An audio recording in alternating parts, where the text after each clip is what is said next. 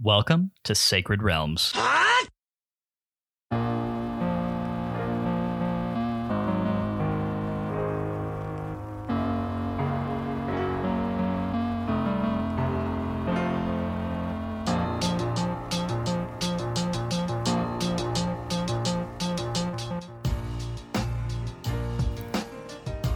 It's a great day in Hyrule, y'all. Welcome to Sacred Realms, a Zelda retrospective podcast. I'm your host, Lyndon Willoughby. I'm joined, as always, by my co-host, Matt Willoughby. We're coming to you for the second time in Season 8 of this show, ready to talk about more, A Link Between Worlds.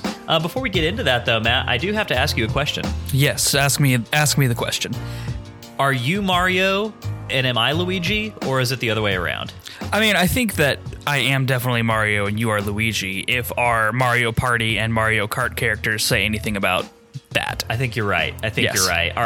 Our dear friend Max Nichols dropped a few fun little prompts in our Discord channel earlier today, and you know, maybe we'll talk about some more of them later. But this one really grabbed my imagination and had me thinking, like, what is our situation here? And I think it really didn't take too long. I've been playing Luigi, and you've been playing Mario in all of those games for about as long as we've been playing those games. So. Yeah, absolutely. No, it's a pretty easy one from at least just by past experience. Question asked and question answered. There you go, there Max you go. Nichols. How you doing tonight, Matt? Oh, I'm good. It's a slightly chilly, breezy night, but it's February, so you would hope it would be at least one of those things. So, but a very good night, very momentous weekend for our family.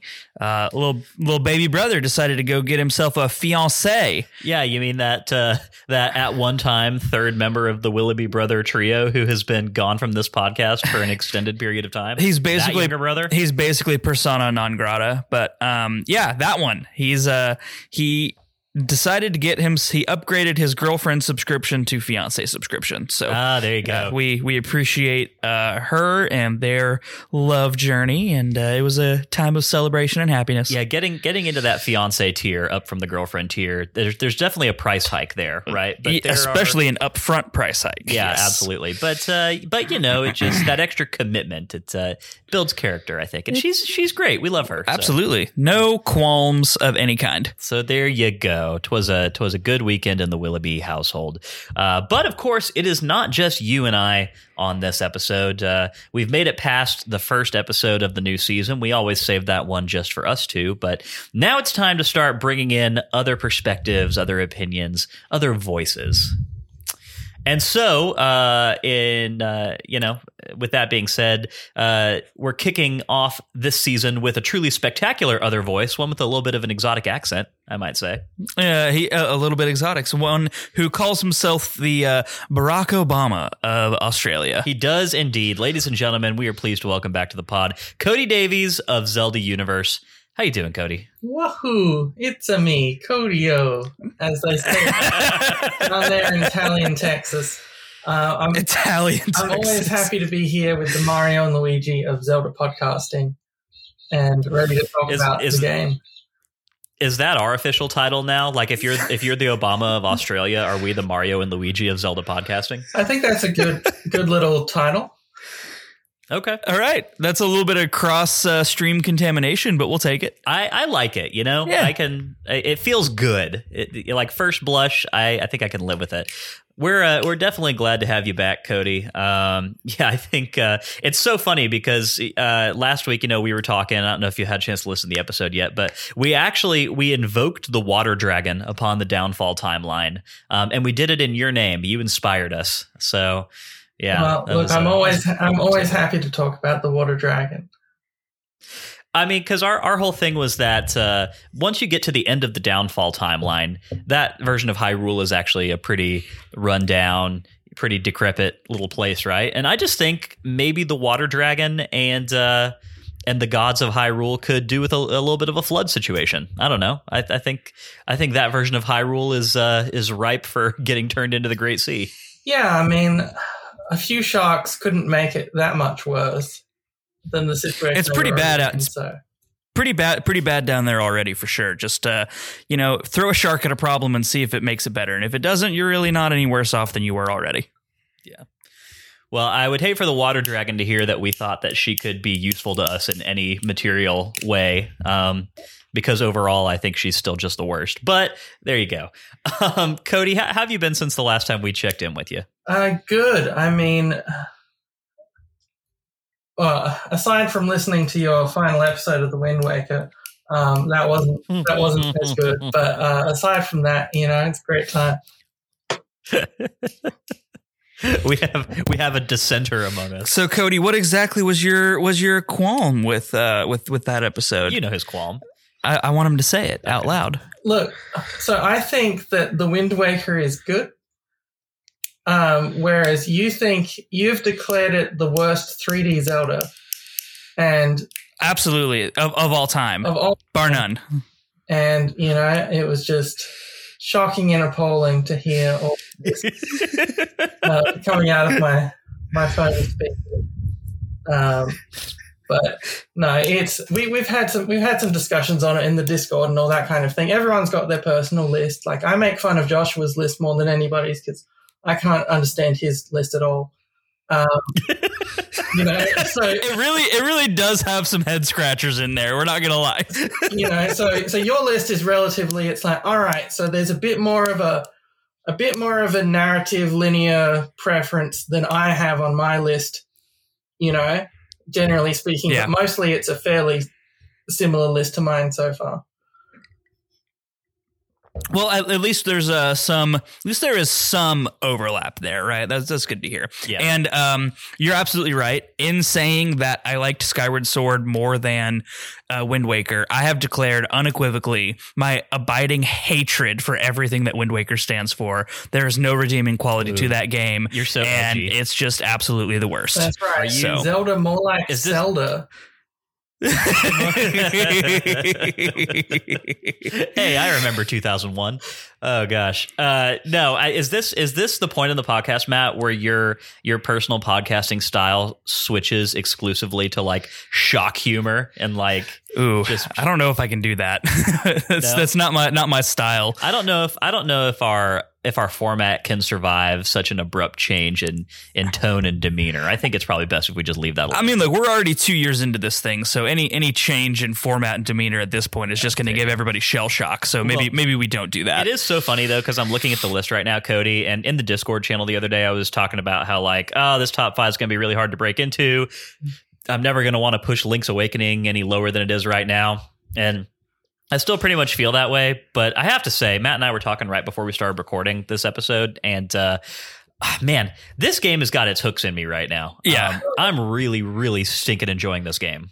It is so fun. I don't know that I've had this much fun with the top down this early on ever in the time that we've been podcasting, or really outside of my like childhood growing up with handhelds, which were a much bigger part of my childhood than they are today. This is my favorite non 3D Zelda game, or on a technicality, it's a 3D Zelda game. I never used the 3D slider on my 3DS, but because it drains battery faster. But theoretically, 3D Zelda game. But yeah, this is, I think, 5th on my list. I really enjoy it. I think it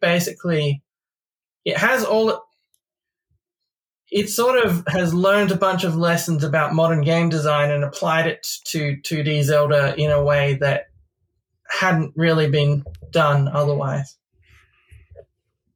While combining it with like the warm nostalgia blanket of A Link to the Past. Right. Which is... Yeah, so it is A Link to the Past 2. Not directly in English. This is a little fun trivia fact for people who don't know this, which may include you too. A Link to the Past in Japanese, not called A Link to the Past. It was called Triforce of the Gods. It got changed to A Link to the Past because at the time Nintendo was sort of like just removing religious references from things. A Link Between Worlds in Japan is called Triforce of the Gods 2. There's no ambiguity about this as a direct sequel. Wow. Okay. Well, there you go. I think that makes a lot of sense. That's really cool. It's a good thing to know. I do have to say that I sort of enjoy my Zelda titles being distinct from each other. Like I kind of enjoy that it's not a convention where they have numbered sequels. Ocarina of Time and Ocarina of Time Part 2. Yeah. Right, exactly. Yeah. I guess Zelda 2 is the exception to that rule, right? But not really, because it's called The Adventure of Link. That's the exception to many rules. So that's the exception to all of the rules. Yeah, exactly. But yeah, no, I think, because we were actually talking last week, and maybe you can shed a little bit more light on this, Cody, talking about the journey of this game, like the whole concept of it to begin with. And I was under the impression that this game started life as just a 3DS remake of A Link to the Past, and then it morphed from there into something more its own story and whatnot. Is that correct? Or am I just making that completely? As I understand it, that is because at what point that changed, I'm not sure, because you can say that about a lot of things, is that they're based on people fooling around and coming to coming up and being like, here, I'm going to recreate, the original Legend of Zelda, and it turns into Breath of the Wild. I'm not sure what point along that development cycle. That's a question for Max, who, the keeper of the interviews. But yeah, as I understand it, it was originally thought of as a remake when they started working on it. Gotcha. So before we get into housekeeping, obviously, when we get into a new season and we have obviously you're not a new guest, you're a returning guest, but you're new to this season of the show. And every time we end up in that situation, we like to get a little bit of historical understanding of where that guest is with the game that we're covering.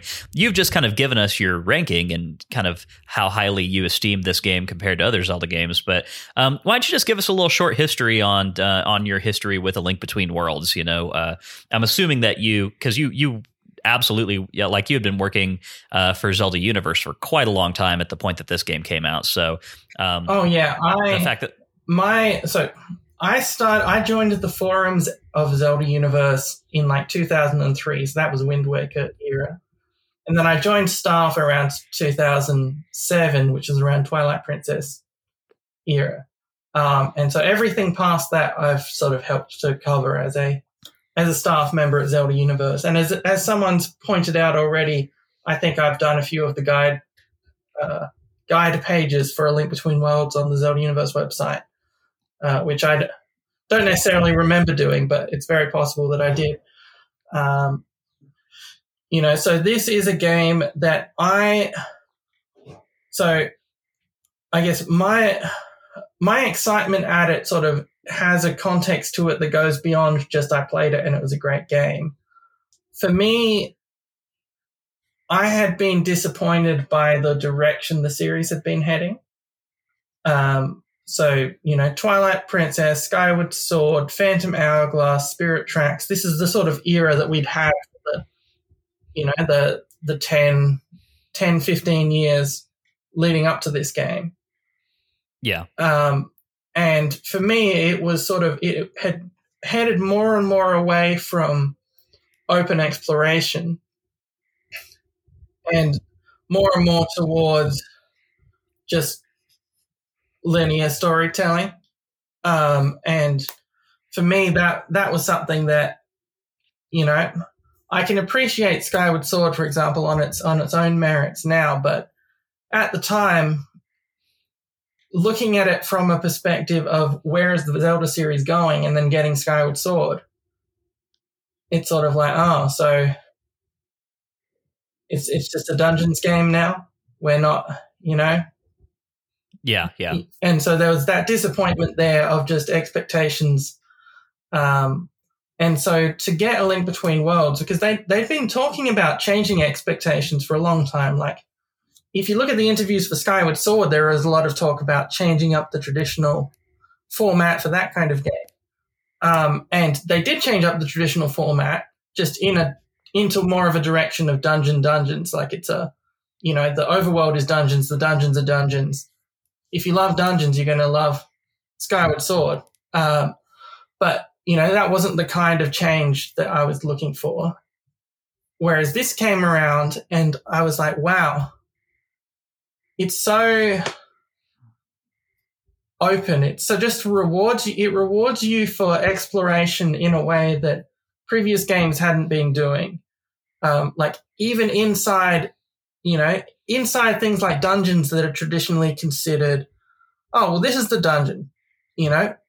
There's keys here, there's whatever, you don't usually get the chance to just wander outside on the outside walls of the dungeon and get 100 rupees because you were rewarded for your curiosity.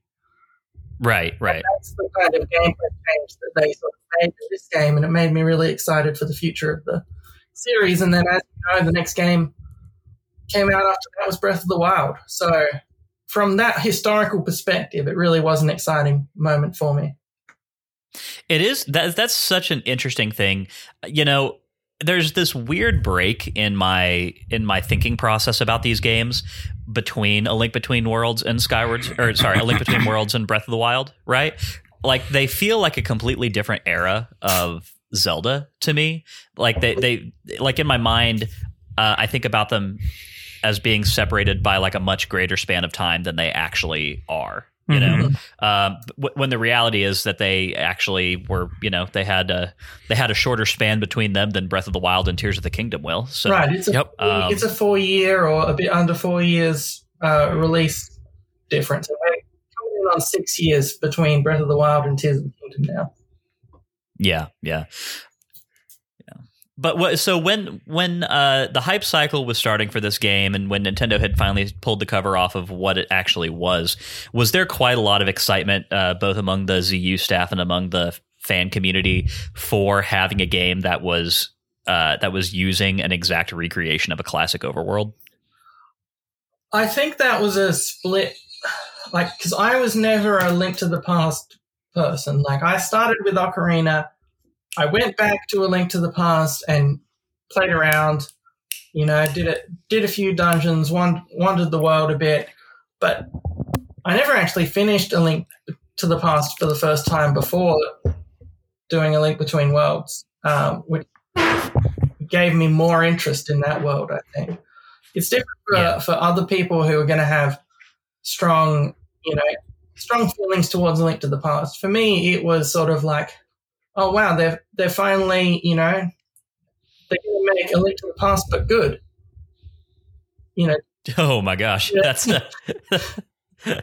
not looking for any controversy here, are we? Controversy here, yeah. Like, of course, A Link to the Past is good, in the context of its time. But for me, as someone who didn't grow up with it, I found it frustrating. All of the little things, you can only move in 4 directions or whatever, all those little things about the controls and everything else that just didn't sit right with me, and just made things frustrating for me. Like, there's a thing I want to do and then there's a thing that the game wants to do, and they're conflicting. Whereas this just felt like, wow, like when I do a spin attack, for example, in A Link to the Past, I think I commented on the episode I was on, with Sacred Realms for that the spin attack just felt too short. Like, it actually just ends at the edge of the sword, whereas I feel like it should end twice as far as the edge of the sword. Right. And that's what it does in this game. And you can move in more than 4 directions. You can shoot arrows and all this kind of thing in more than 4 directions. Like, it all just felt so much more smoother for what I wanted out of the experience. Yeah, and that's definitely something that stood out very much to Matt and I, and we talked about last week, which is just the improvement in the feel of moment-to-moment gameplay in this game, but in A Link to the Past's world, creates such a fun little combination of things, right? Where it is, like, in some ways, to kind of agree with your very controversial opinion that you just posited, in some ways this feels like A Link to the Past perfected. It's got all the things that you loved about that game, and then remedies a lot of the things that we felt were so frustrating with it. That's an early impression. We've got a lot of this game left to play, obviously, but I think that's kind of like when we were just talking about it amongst ourselves, that's sort of where we were landing with it up front. Like, yeah, this is an excellent product that they stuck in the oven for a little bit longer, plus several decades of extra game development experience and whatnot. And now we have this game and it's amazing. Yeah. I second all of that. Yeah. Well, cool. So I have one more question for you, Cody. Just a fun little icebreaker question before we get into the housekeeping and talk about this chunk of game that we were playing this week. If they were ever to take another overworld from another Zelda game and make a new game based around that overworld as it existed before, updated, of course, right? Like, it would have more stuff to do, presumably, and whatnot, but everything is in the same place, right? Like your Hyrule Castle's in the same place, Zora's Domain or whatever cities are all in the same place. It's the same overworld, just newer and better. Which one would you want to get this sort of treatment? So there's a few. Ocarina of Time is the one that immediately jumps to mind for me, because that's a game because I really enjoy that game. I have it above A Link Between Worlds on my list. I think I have it fourth. But that's a game that when I go to replay it, I do very little with the overworld. Like if I'm traveling the overworld, it's because I'm traveling. I don't feel the excitement of just wandering around, looking at trees and rocks, trying to find a hole that there's a piece of heart inside. Because I feel like they did early experimentation on that with Ocarina of Time, but it wasn't. There were decades of experimentation to come to make that better. And so I feel like a version of the true Ocarina of Time HD or whatever, there is a lot of potential, I think, for creating a world where it's not just that, the dungeons and the story and all of that are great, but that you're rewarded for your curiosity the same way you are in this game. I think that would be really cool. Yeah. I think that's pretty much where I'm at with it as well. Anything newer than that, I don't think there's really as much of a need for an update, right? Majora's Mask certainly doesn't need an update to its overworld. And no. Twilight Princess has a bit of the same problem as what you're talking about with Ocarina of Time, but also that game is already a lot more recent, and I just don't know that, I don't know how many meaningful updates you could make to that overworld, and then at the same time, I just don't think that overworld is quite as iconic feeling as Ocarina of Time. Yeah, so you're kind of missing that. I have suggestions for updates to Twilight Princess, but making the digging feel better. This is my personal little ranking list that nobody else keeps of the best shovels in Zelda. and the Oracle games are the absolute number one on my shovel rankings of how satisfying it feels to just grab a shovel out the entire screen, get some rupees, have some spiders jump out at you, hear the sound of the shovel being shoveled. There's so much potential for digging in the Wolf game, but they didn't get there. So that would be my main improvement. There you go. So I think if we're talking about wish list, I would love to see Skyward Sword have an actual overworld. Oh yeah, that had meaningful content. If we're all of what you said about newer games are less likely to get a remake, that wasn't technically part of your question. So I'm going with the original question of what would you like to see? Okay. And I would like to see Skyward Sword get a meaningful overworld, fill the sky with stuff, make it fun, make there be meaningful things to do, make it interesting. I'd just like to be able to walk between the surface sections, right? And they look on the map like they're close enough together to do that, but apparently they're not. I don't know. Yeah. That would be great. I think that we have universally agreed that the sky and the lack of a real overworld is the main detractor for Skyward Sword. So, if we're going to give any game an overworld shine, rebuff, I think that one needs it the most. But just imagine an Ocarina of Time overworld in the Breath of the Wild engine where it's like, for sure. It would be amazing. It has the same geography as Ocarina of Time, but it's got a Breath of the Wild amount of things to do and find in the overworld. I mean, that just sounds incredible. We're never going to get that. I think it does. I think Nintendo would probably not want to make a habit out of doing that too often, and this is a special case. But it is definitely fun to think about, though. That's a great answer, though, Cody. I think it's hard for anyone to really argue with you. Your logic is very sound. All right. Well, that was all some fun discussion, but of course we have an actual chunk of the game that we need to talk about. So let's get into some housekeeping and then jump right into that. If you didn't know, Sacred Realms is a weekly re-examination of The Legend of Zelda, one little slice at a time. Sacred Realms drops every Wednesday and is available on all major podcast networks. And let this airplane fly over. It's very rude. Very, very rude. Or something to me from my end, so... That'd be pretty cool. I'd go for a TIE fighter flying over. That'd be great. I'm sure I could find that. That's going to be our new, every time we interrupt the podcast for an airplane, just drop that in, right?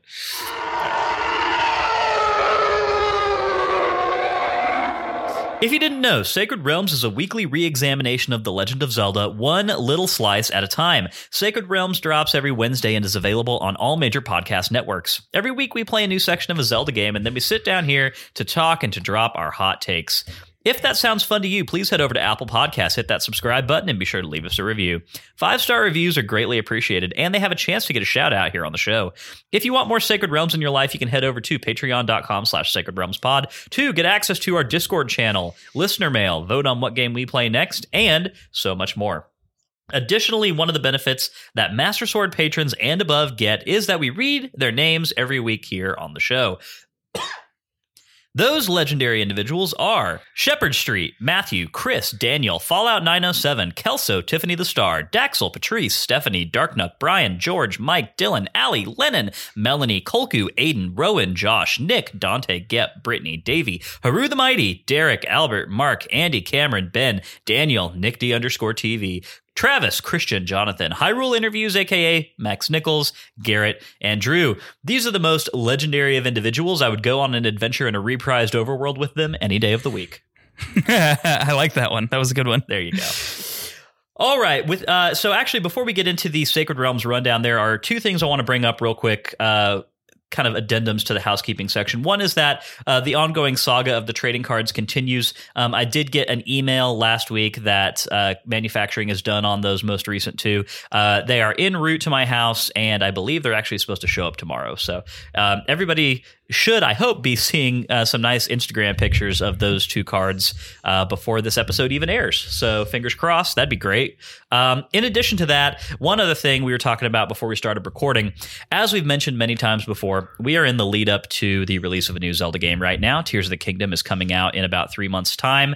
And along with that, we've got the hype cycle, we've got speculation, all those fun things that naturally are supposed to happen. One of the things that we always hate to see happen is the periodic leaking of information about a game before it actually drops. And all that is to say that as of today, one such leak has occurred. I'm not exactly sure how it happened, but somebody managed to get their hands on a copy of the collector's edition art book that comes packed in with the game and posted screen grabs of the pages of that art book online. So if you are a person who is wanting to go into Tears of the Kingdom knowing absolutely nothing about it past what Nintendo has revealed already, I would definitely be very careful as you're kind of browsing the social medias.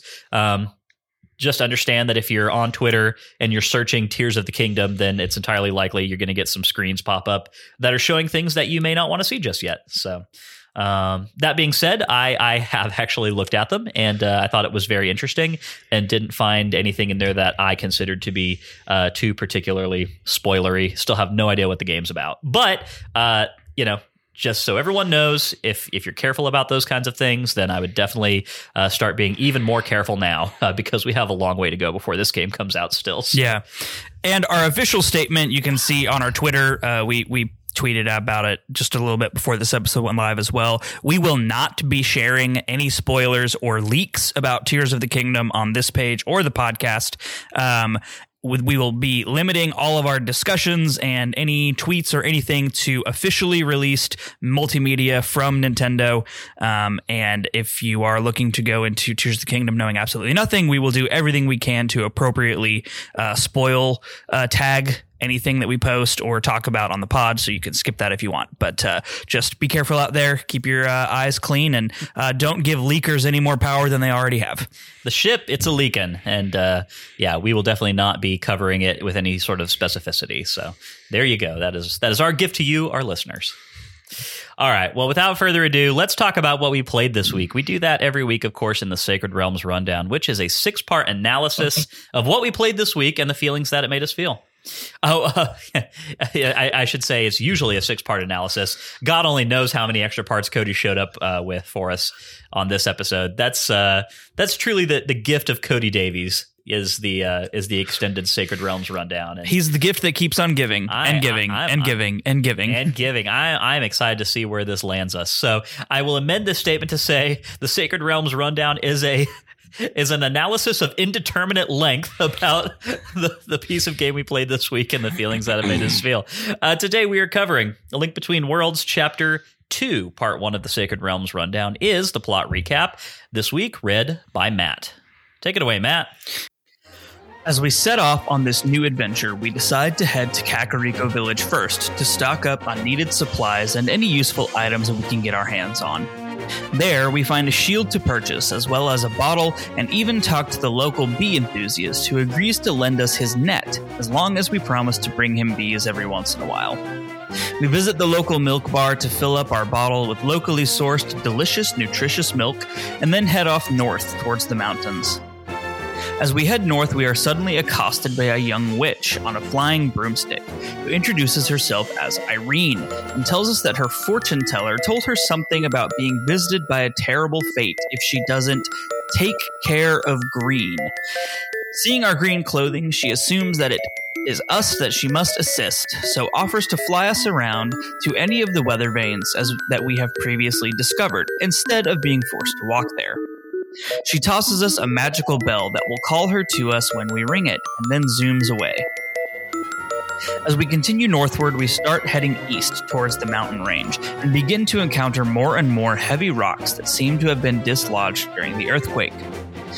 We eventually come to a house that is totally wrecked by these boulders, and head inside to see if anyone needs help. We find one of the local miners, and he is busy clearing the debris from his house. Rosso is his name, and he turns to see us there and tells us how his house was nearly destroyed by these falling rocks from the nearby mountains, and now he has the laborious task of cleaning it all up. We express our regret that we can't help him, but we're unable to lift these heavy stones. He's a little shocked by this, since as a blacksmith's apprentice, he assumed we would be a little stronger, but offers us his extra pair of power gloves to close the strength gap. These sturdy leather gloves on, we are easily able to lift and throw the heavy stones. We decide to help him out in return for the gloves and clear his yard of all the rocks that we can find. In gratitude, he pays us an additional 50 rupees, and we head off towards the mountains again. We reach the mountain pass only to find it blocked by more stones. It's a good thing that we visited Rosso first, as we can now clear the path and head into the tunnels using the new power gloves. We find the tunnel full of small worm-like creatures and pottery. We smash everything on our way and come out the other side to the foothills of Death Mountain. True to its name, Death Mountain has plenty of deadly enemies and environmental hazards. Falling boulders and quick little enemies called dead rocks fill the landscape.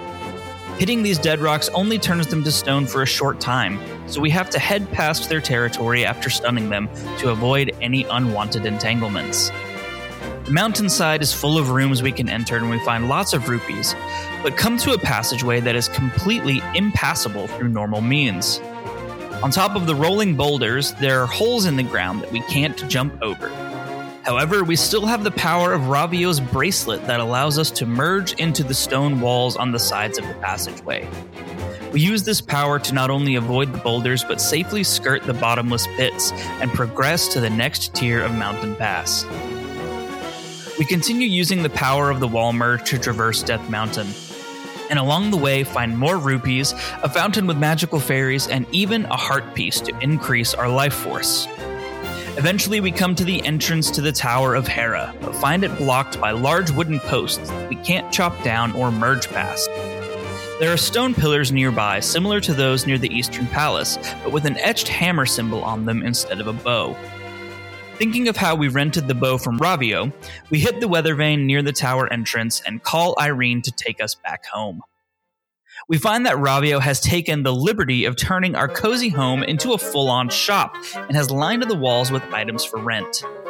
While he is excited to see us and very proud of his work, we swallow our anger for now as we see the very hammer that we need on a nearby table.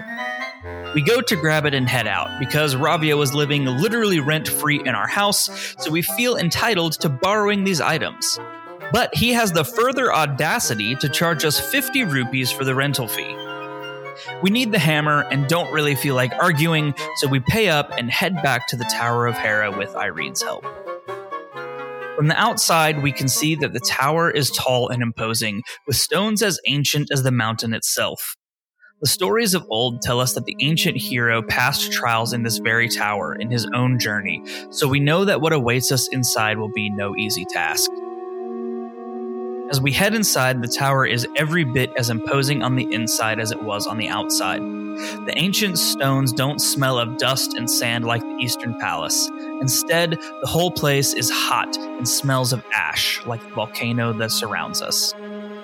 The red brick evokes the danger of the active volcano on which we stand, and the sturdy walls tell the tale of a tower that has stood for hundreds, if not thousands of years, and will remain standing long after our bones are dust. Immediately, we see the spiked traps and the large spring traps along the floor. The back wall has a gated window that looks like we could squeeze through it if we merged into the wall, but we don't see any immediate solution to getting up high enough to do so. We walk around a bit, exploring the space, and finally come up with a rather therapeutic solution of hitting the nearest spring trap with our handy new hammer. It depresses into the ground and we hop on top. And just as we hoped, it pops us up in the air onto a nearby platform, allowing us to merge into the wall and squeeze through the barred windows. A nice 50 rupee piece awaits us on the outer ledge, but we now have a way of traversing this very tall tower that for some reason has no stairs. We start moving through the dungeon, utilizing the spring traps and our hammer to move ever upward. Along the way, we find more enemies, including the undead Stalfos, and some new blue beetle enemies that bounce us around when we hit them with our sword. Some red turtles that are invulnerable while on their 4 feet also join the fray, but we figure out to flip them onto their soft bellies with a powerful swing from the hammer. As we go further up, we find more and more tests of wit as we combine wall merging with hammer swings. Moving platforms along the outside of the tower help us ascend further when the path inside is blocked, and we plunder the tower for all of its riches as we explore every nook and cranny. Eventually, we find a big key that we know will unlock the room holding our final trial, and we head to the very top of the tower to find that trial. With some precise timing of the spring trap and a moving platform, we reach the roof and find a gigantic version of the very small worm things that were in the tunnel entrance to Death Mountain. We have heard many tales of this creature in legend, and know it to be called Moldorm. The tales all tell of this creature being slain by various heroes who slice its fast-moving tail over and over again until the creature explodes. So we jump up onto the platform to do just that. Moldorm is on a raised chain link platform, and below it are spike traps that are just waiting for us to be knocked off and into their waiting embrace. We move around the platform, avoiding the impenetrable head of Moldorm, trying to get a swing at its tail. As we land our first blow, the creature begins to move faster in its pain and anger, and so we have to likewise quicken our pace to stay ahead. Again and again, we slice the monster's tail until it finally explodes, just like in the stories of old.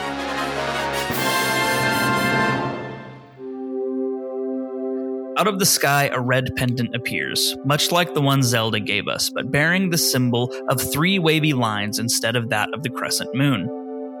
The Pendant of Power is now in our hands, and combined with the Pendant of Courage, we have 2 of the 3 needed to prove ourselves worthy of wielding the Master Sword.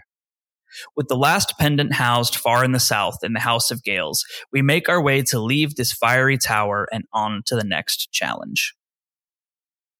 Let's go ahead and then get into part 2, which is our takes, where we talk about this section of the game and how it made us feel. So, Cody, I'm gonna shoot this over to you real quick, and just give you a minute to give us your off the cuff impressions about how this game is landing for you on this replay, and in this specific section. And how many replays is this for you? Yeah. I've played through it, I don't know, 2 or 3 times in full, probably. I'm not a major replay. I'm the kind of person who replays something once I've forgotten it, rather than replaying it once a year. I've played it 2 or 3 times. I sort of just jumped in basically yesterday to be like, I can catch up with the first 2 dungeons of this game pretty quickly, and just went through. And so I'm fresh. I'm very recently just played through through this section of the game. The part that stands out to me is, I sort of mentioned it before, but just the way that it rewards you for exploration and curiosity, where it's clear that they must have had, I don't know, playtesters or something, and then been like, so what did those playtesters check? Like, what areas were they looking for stuff in? Let's add a little thing here to say, congratulations. One part that stood out to me was in the I don't know if you two ran into this, but when you need to get power gloves from the house to be able to get up to this dungeon, there's a house and there's a bunch of rocks outside, and there's sort of a hint that, like, oh, it'd sure be great if if someone would clear out the rocks. And you don't have to do it, but if you do, if you're just like, all right, let's just clear out all the rocks, you'll get called out to, and he'll be like, hey, come in, here's 50 rupees. And that's just the kind of thing that I really love in a game like this. That moment is definitely a very classic top-down Zelda moment, where it's an item that you do definitely need to progress through the overworld. There's no character that's really giving you a hint as to where you need to go to find the power glove, right? Right. The big thing that you kind of have to rely on is that you can see that you're blocked by rocks. You know you can't lift them. And Rosso's house is not too terribly far away from that doorway, right? And it's, again, surrounded by those rocks. So you have a lot of context clues that sort of help you along to try and to get that. But yeah, this was definitely a very top-down Zelda moment, and a very top-down Zelda way to collect such an important item. Yeah, and I think, it's because I went and collected a whole bunch of stuff that I needed. Just from wandering around in the world, I was like, oh, let's wander around a little, do some stuff. And, so I ended up getting the item you need for the next dungeon, as well, since it's sort of in a split, since you can do these next 2 in any order, and you actually had the other one listed first previously. I know. And I do need to take a second to talk about that real quick and to apologize. We do have a corrected schedule up on social media and everything right now. But I know the initial schedule that we posted had House of Gales listed before Tower of Hera in our play schedule. And I'm not really sure why that was, because when I sat down to type it out, I knew that I wanted to do Tower of Hera first. So I'm not sure exactly how I flubbed that, but I did. So sorry if that created a confusing situation for anybody getting ready to play this week. We will be doing the House of Gales next weekend, but yeah, I mean, definitely what you're talking about, though, Cody. This is a section of the game in which it does open up pretty considerably. Obviously, there's quite a lot more opening up it still has left to do, but you could go to one of 2 dungeons at this point, and a major item is required to get into either of those. And so there's definitely quite a lot of kind of exploring and poking around in the overworld that you can do at this point, which is fun. It's always really fun when these games open up in this way early on. Yeah. Yeah, I did I did a lot of exploring in the northern portion of the map, mostly because that's obviously where the Tower of Hera was. So I was trying to limit my exposure to everything else so that we had more to talk about week to week, right? So I did a lot of northeastern exploration and was having a lot of fun with it. More fun than I even had in A Link to the Past, even though they're the same overworld. For some reason, it was more engaging this time around. I think part of that is I went to Ravio and bought all the items. I bought every item. Ooh, because risky. I had enough rupees. What? Rented. Yes, rented indeed. And you know, I still have at the end of this week 1,500 rupees now. So if I were to die and lose them all, I could go rent them again if I were unfortunate enough for that to happen to me. So I really enjoy, for some reason, normally I don't want to just have everything open right out of the gate, but maybe after, you know, Wind Waker and Breath of the Wild, where that is more normal, to just go and do up front, and especially after Wind Waker when I tried to do that and couldn't and was frustrated, it was very rewarding to be able to do a lot of exploration. Now I don't have like the Zora flippers, so I couldn't do any water exploration, and I got the power gloves and pretty much immediately went into the mountains to try to, you know, do what I was supposed to do for this week. But it was really good. It was really good. And I stumbled across the power gloves, like just accidentally, because I was walking around just poking my nose into every nook and cranny I could find. And it's like, oh, this house looks like it's abandoned because it's totally effed up. And then this dude's in there and he's like, here, help me clear these rocks. Here's some gloves. Oh, cool. Yeah, I need those. Thanks, man.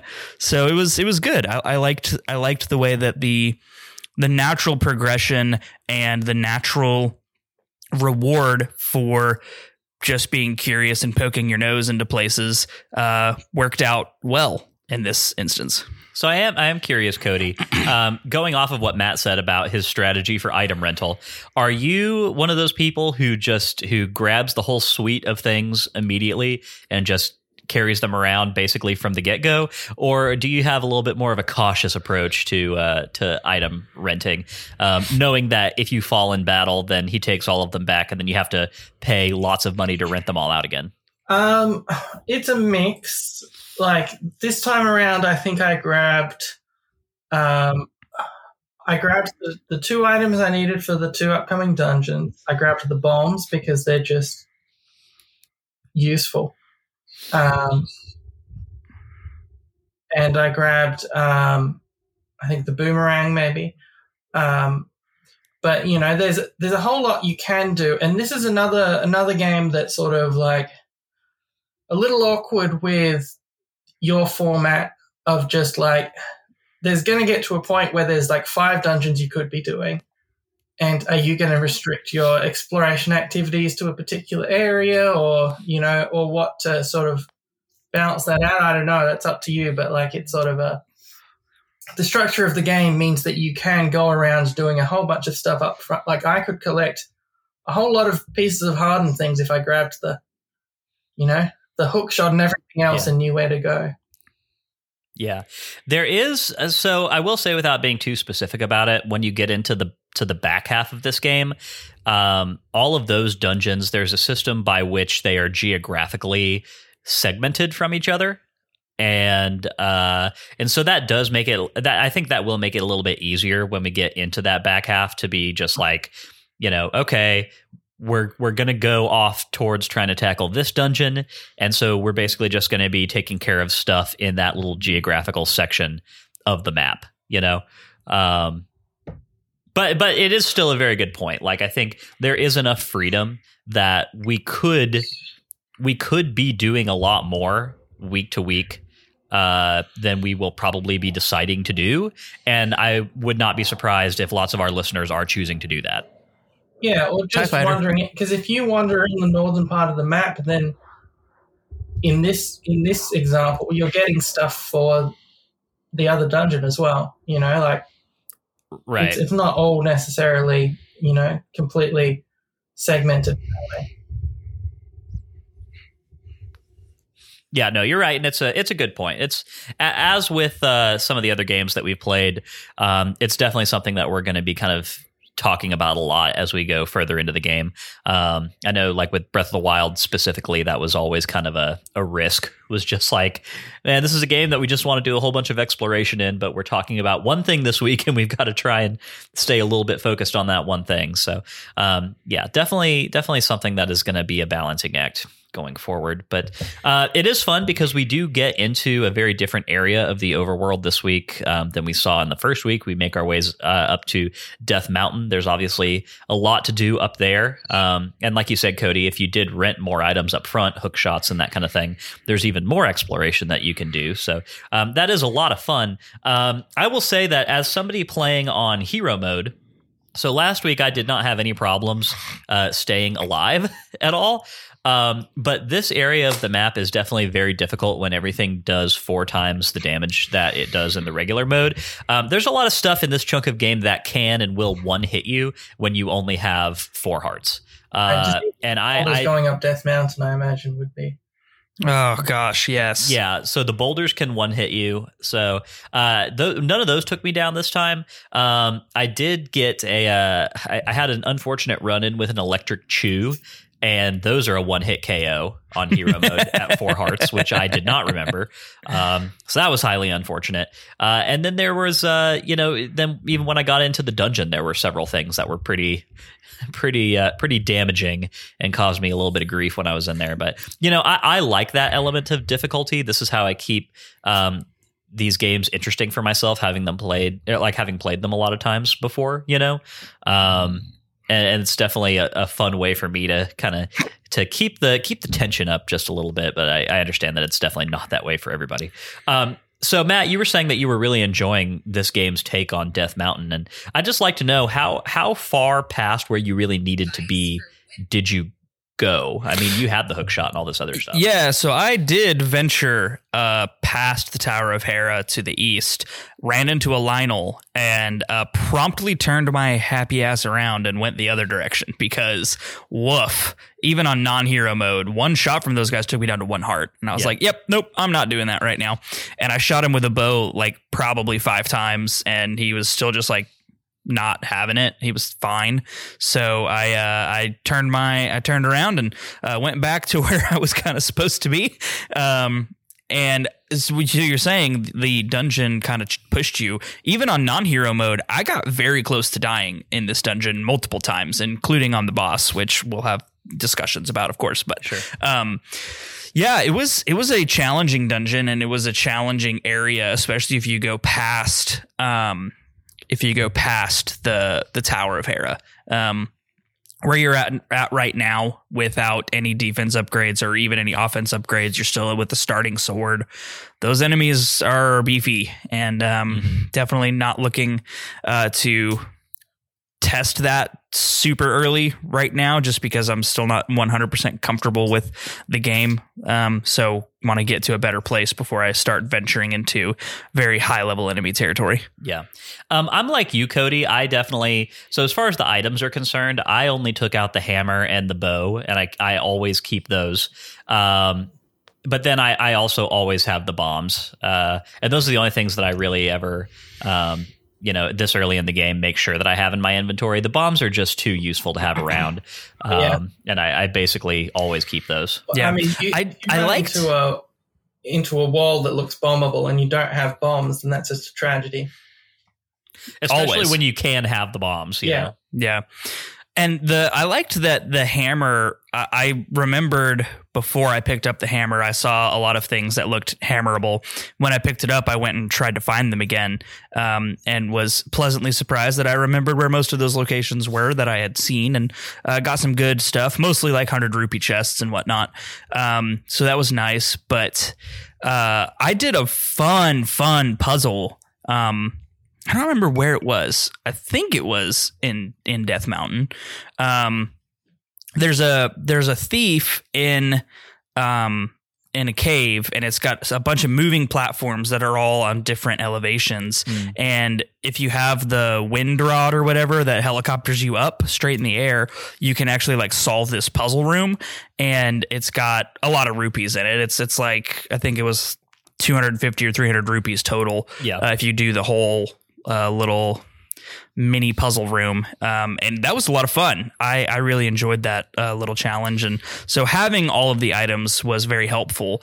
It threw me off a little bit actually in Death Mountain. And I have to admit that I sort of forgot the merging into walls thing for a minute, or I at least didn't realize that I could do that on natural walls. I thought you could only do it on brick. Yeah. Anywhere. So I was like trying to use the helicopter thing to go over the pits where the boulders are rolling inside.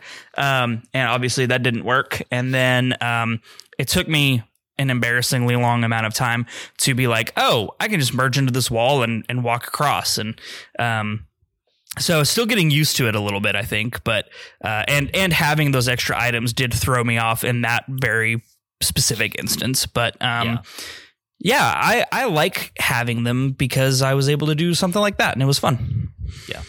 Somebody did mention in our Discord last week, and apologies to whoever this was because I don't remember off the top of my head, but it was mentioned that the wall merging mechanic is definitely one that I think for people who haven't played this game a lot and don't have as much muscle memory with it, I can see where it would be something that you occasionally forget that you can do early in the game just because it's such a new thing for a Zelda game, and it's so far outside of the way that you're used to being able to interact with a top-down Zelda world. So definitely something that you kind of have to keep top of mind, as you're still getting accustomed to it. Yeah, I that's really where I'm at. And that was Nick D TV, by the way. Okay, cool.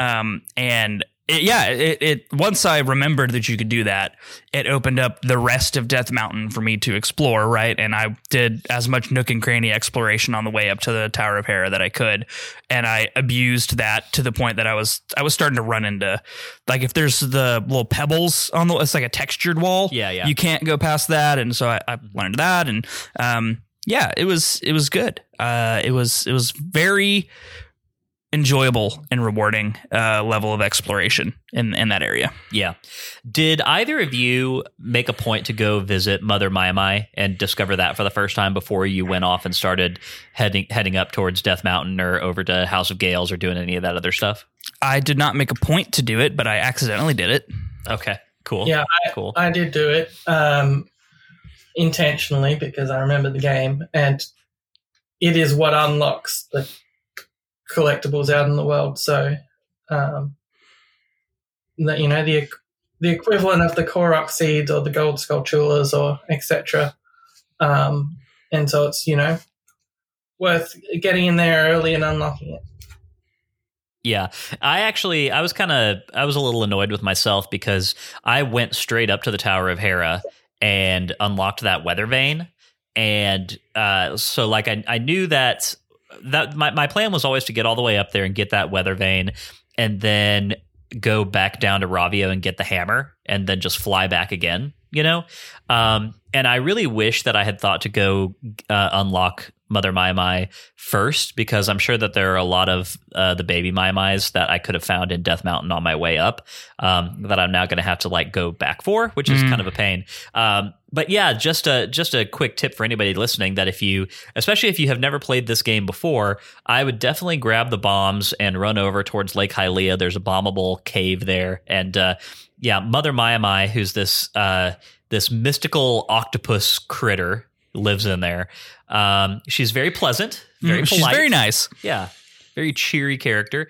And once you have spoken with her for the first time, you start a side quest where you're trying to return all 100 of her babies to her. They're scattered all throughout the overworld. And then every 10 of those that you get, you can actually, once you have an item purchased permanently from Ravio, which you can't actually do yet, that doesn't unlock until later. But for every 10 Mai you save, she will upgrade one of those items to its more powerful version. So definitely a very, very worthwhile thing to be doing. I would say it's even more, it's more of an important thing to be doing than Gold Skulltula's for instance. Oh, yeah.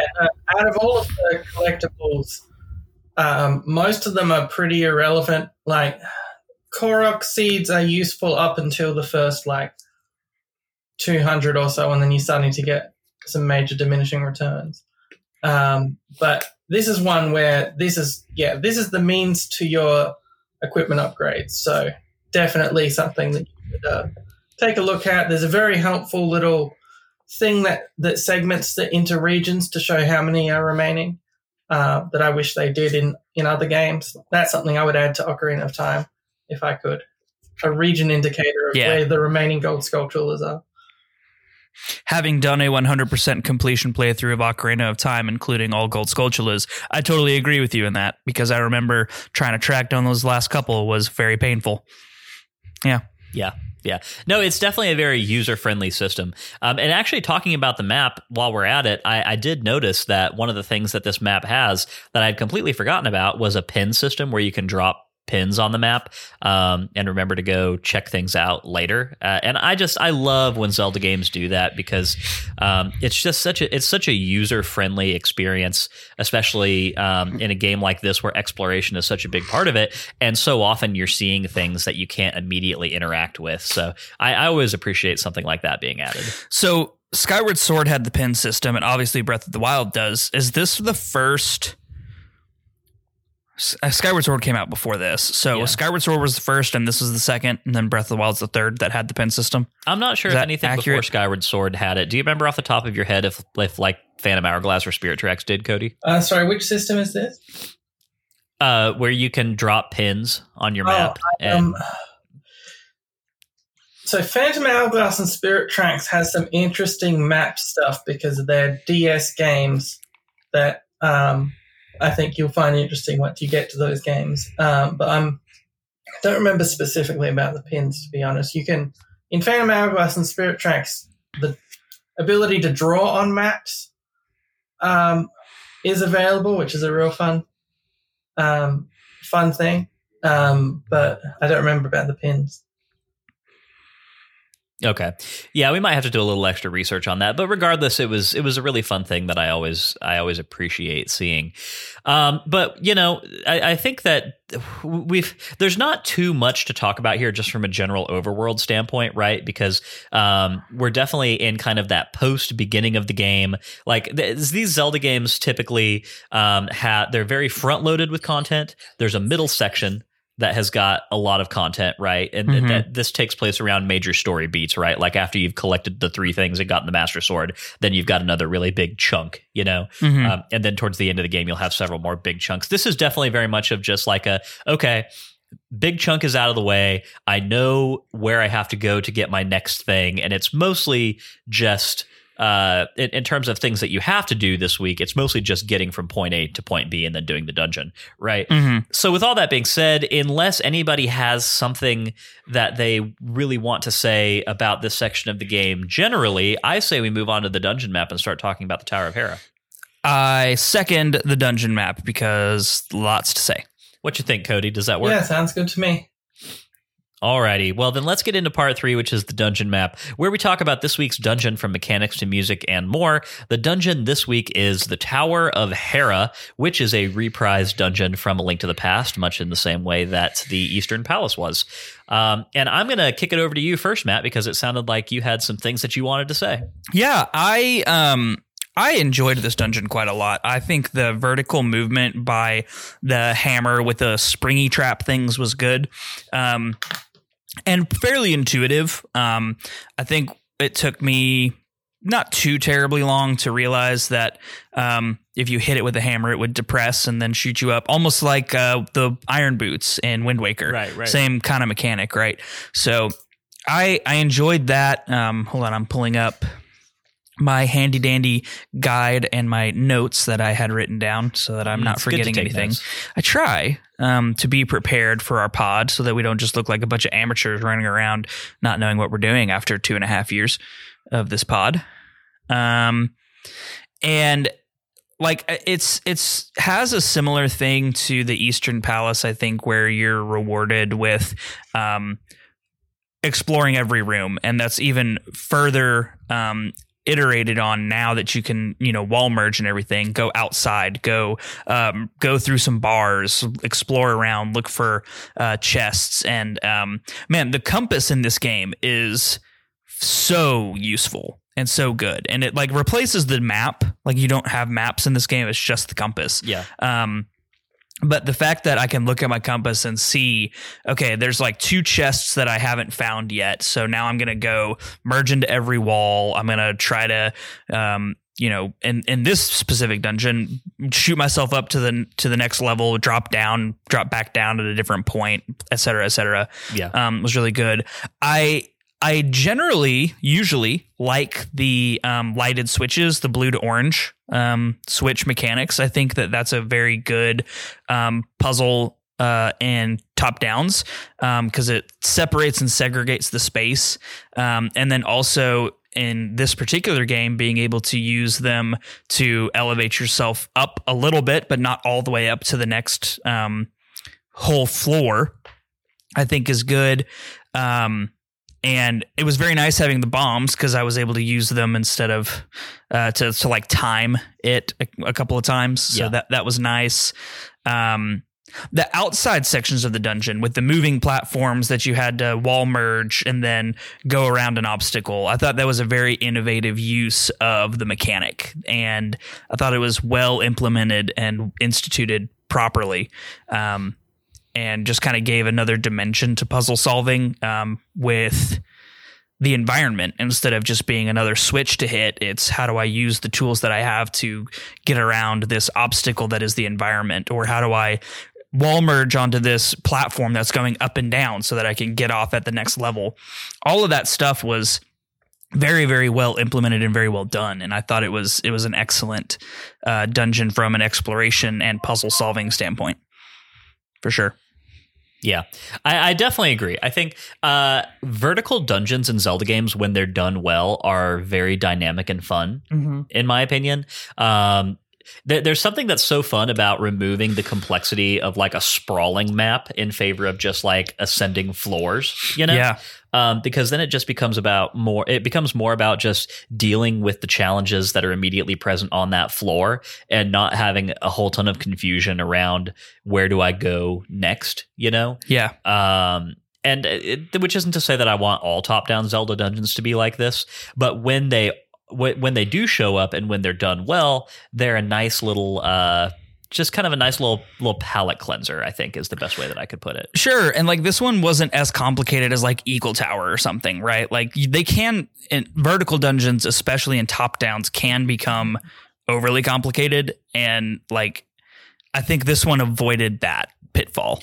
Well, and a lot of that is just by virtue of the fact that the depth of field is something that works it's so well much game. Better. It's so much better. Yeah. Yeah. Like being able to see, especially like the floors where you bounce up and you're on like a chain link floor and you can see the floor below you.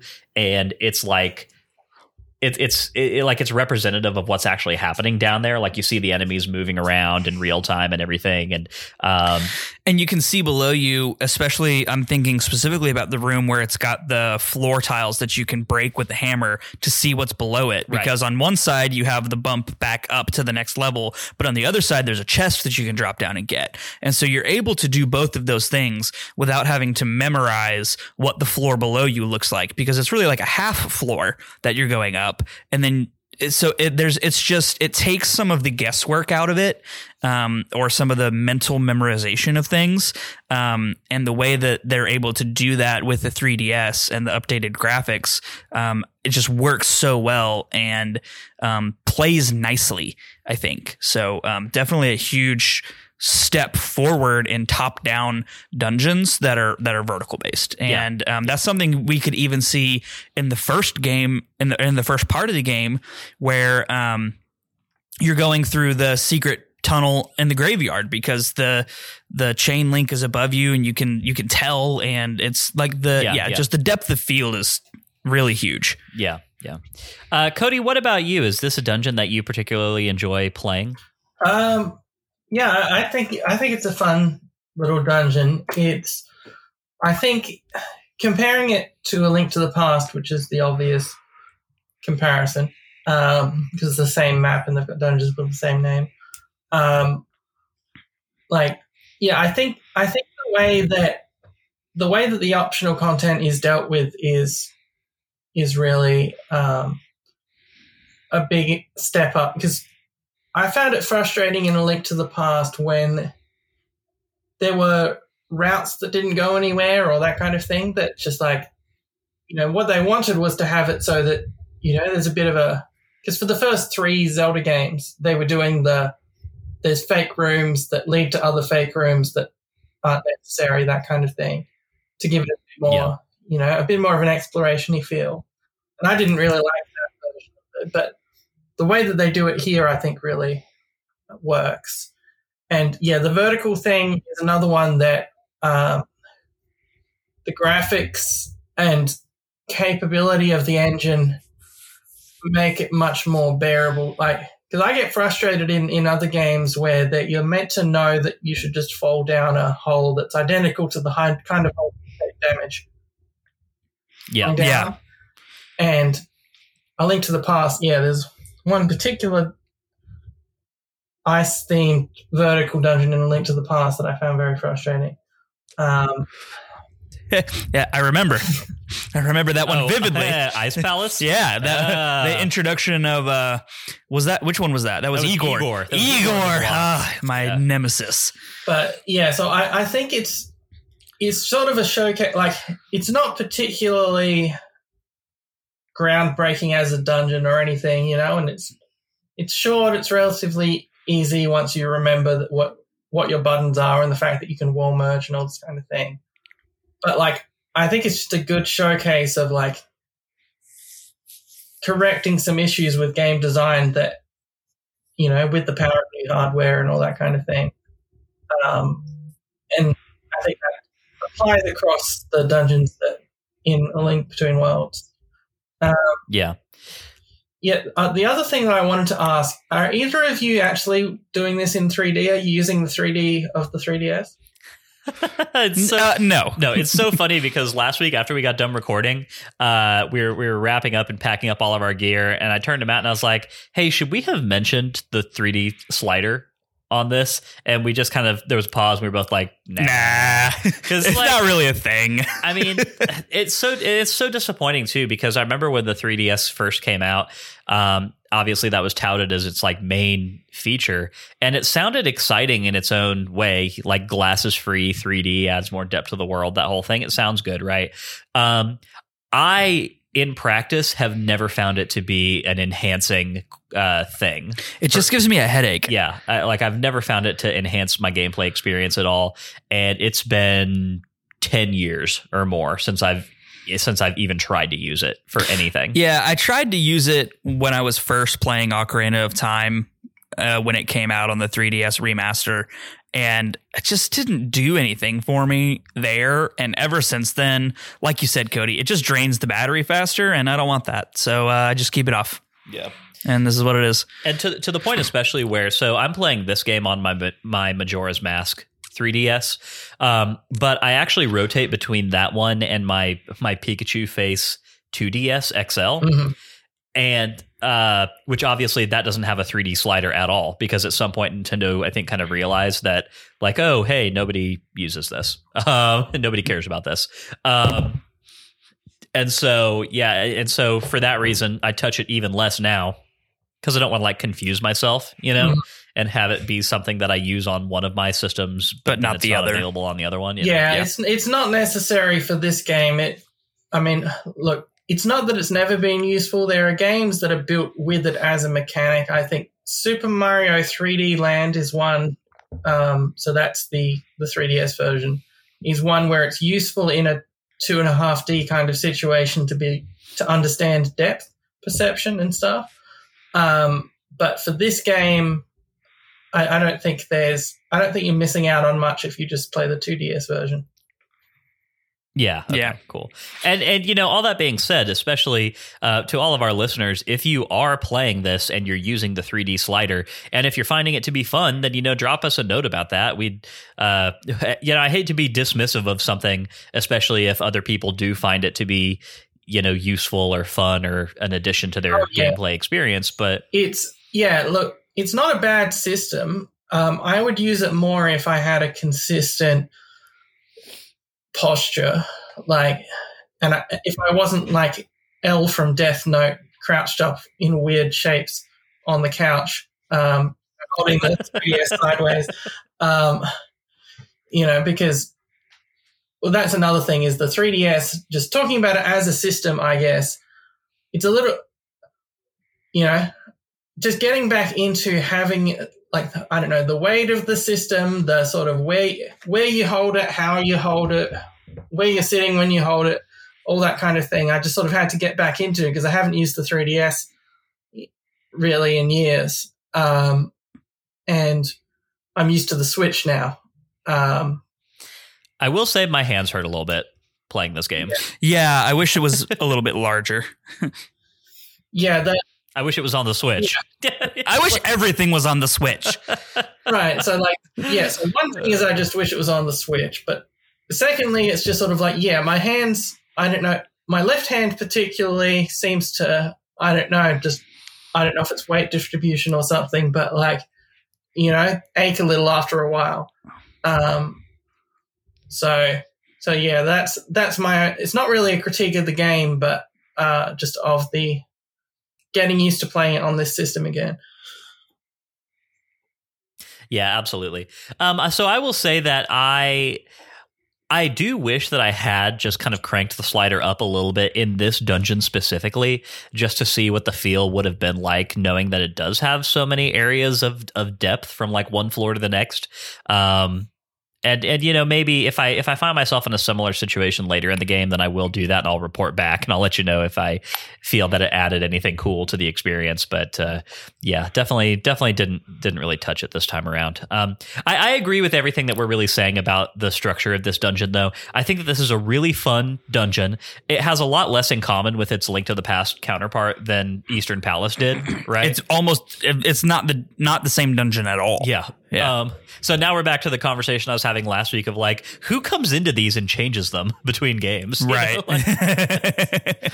So someone did some major re-architectural engineering there. Right. Yeah. Exactly. So it's the Hyrule Historical Society came in and did some refurbishments. The wife of Zeus, who Elvis is. So.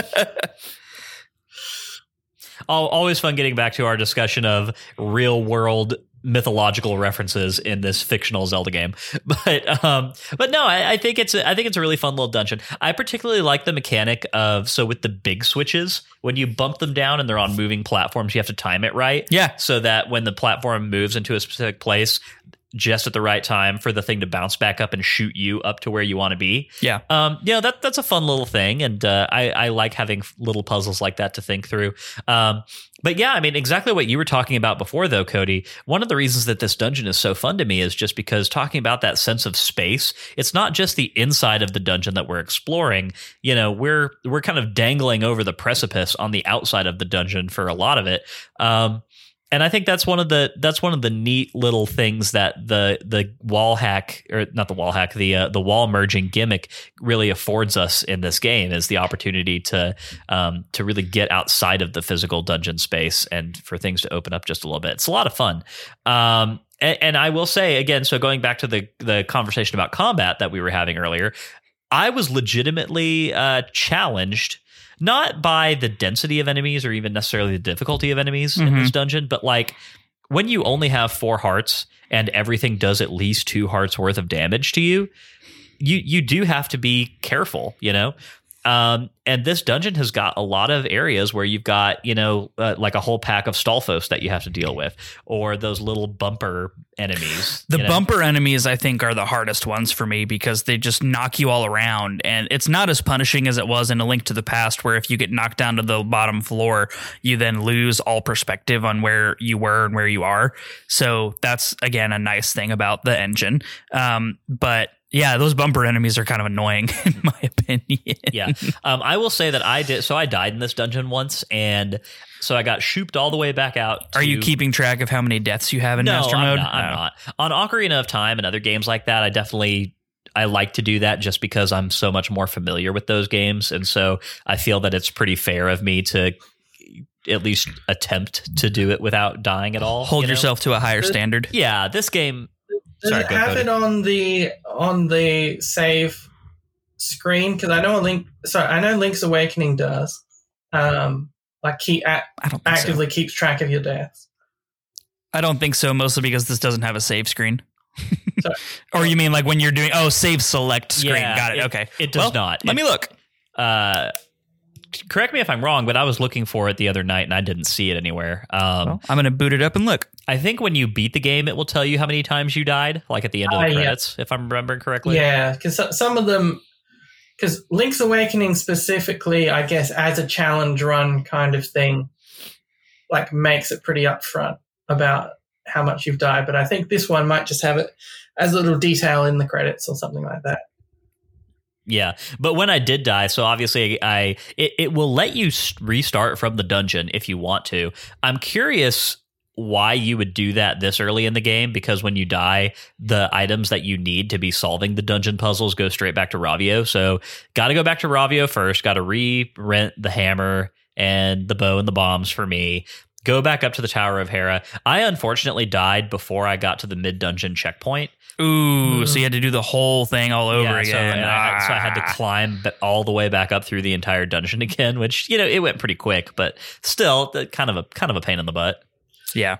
Yeah, no, I died one time on my way through. It wasn't actually here. I died against Yuga because I was being very lazy and I forgot that I had a bow.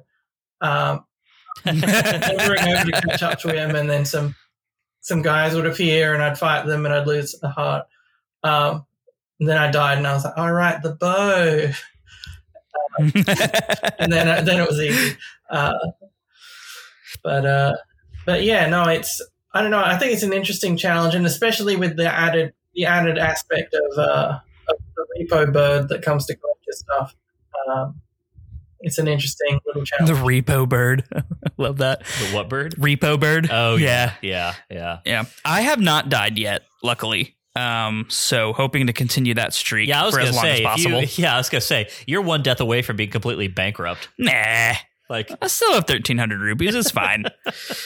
So, real quick, Matt, you were mentioning the music in this dungeon. I did just want to follow up from what we were talking about last week with a confirmation that, yes, the 3 Hyrule dungeons all feature the same dungeon theme, which is that awesome reprise of the Link to the Past dungeon music. So, yep. There you go. Now we know. Okay. We've talked about the mechanics of the dungeon. Does anyone else have anything they want to say about the area before the boss before we go and talk about the boss? I have nothing to add. Cool. Well, with all that being said, I was realizing the other day, I was listening back to some of our old episodes. I start segues with all that being said quite a lot. All the time? Every single time? I'm trying to do that less. So bear with me. So with all of that not being said. With nothing having previously been said. No, let's talk about the boss of this dungeon, which is, of course, our old friend Moldorm. The recurring fiend. The Hamburglar. the Hamburglar himself. Yeah. Looking significantly less tasty in this version than he has in the past, I have to say. I think something about those bright pixel graphics of A Link to the Past made that look like a much tastier burger than this does. Yeah, he doesn't look particularly appetizing these days. Not at all. Not at all. Look, what else is there to say? This is maybe the most quintessential of top-down Zelda bosses, right? We've fought Moldorm 100 times. You know the deal. Hit him in the tail. If you get knocked off the arena, you fall down. Fight restarts. He gets all his health back. Tale as old as time. But it does not restart in this one. No. Oh, I didn't fall off this time. I just assumed that that's how it worked. This is Moldorm with a safety net. The fight continues. You don't get knocked out of the room. You get knocked below, but it doesn't treat that as loading screen. You're in a different building kind of, thing. So it does continue the fight. So it is a much nicer, the, what's that in bowling with the bumpers on version of Moldorm? Oh, it's like, but bowling, right? You like bumper bowling, yeah. Exactly, bumper bowling. Yeah. No, that's a good way to describe it. That's cool. I had no idea. I didn't get hit by the boss because, again, this is one of those things that will one-hit KO you in the hero mode version of the game. And so I was very, very, very cautious while I was doing this fight with Moldorm.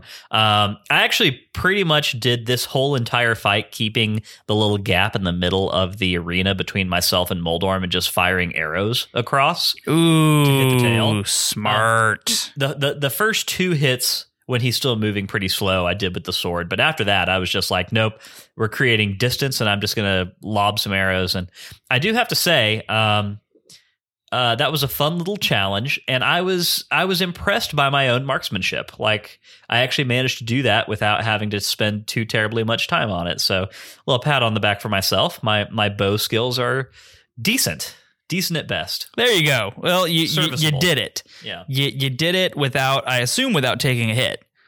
Well, yeah, I had to. Yeah, because otherwise you die. Yeah. No, I did not die fighting Moldorm. I did my tried and true method of stick your sword out in front of you whenever he's running around. That way, if he runs into you, your sword is your buffer, and it just knocks you off instead of damaging you. Yeah. And that way, you also have the added benefit of being able to do a swing attack, which does a lot more damage. So killed him fairly quickly, but it was not foolproof this time around because I almost died. I don't know exactly how, but he circumvented my defenses multiple times. Luckily, they have all those hearts that are on the bottom level, where if you merge into the walls, then there's like 6 hearts down there that you can get. So I was able to stay alive and complete the fight and bring Moldorm to his knees for the millionth time, if he even has knees. I don't think you he does. were, sir, finishing this fight. Yes, thank you for the Halo 2 reference. Cool, there you go. Yeah. It was for you. I appreciate you. Yeah. I mean, so here's my question for you, Cody. Have you reached your capacity for the amount of fun that you can possibly have fighting Moldorm, or could you, much like Captain America, do this all day? Oh, I mean, I think I could do this all day. It just, as long as Moldorm just keeps getting longer, like a game of Snake.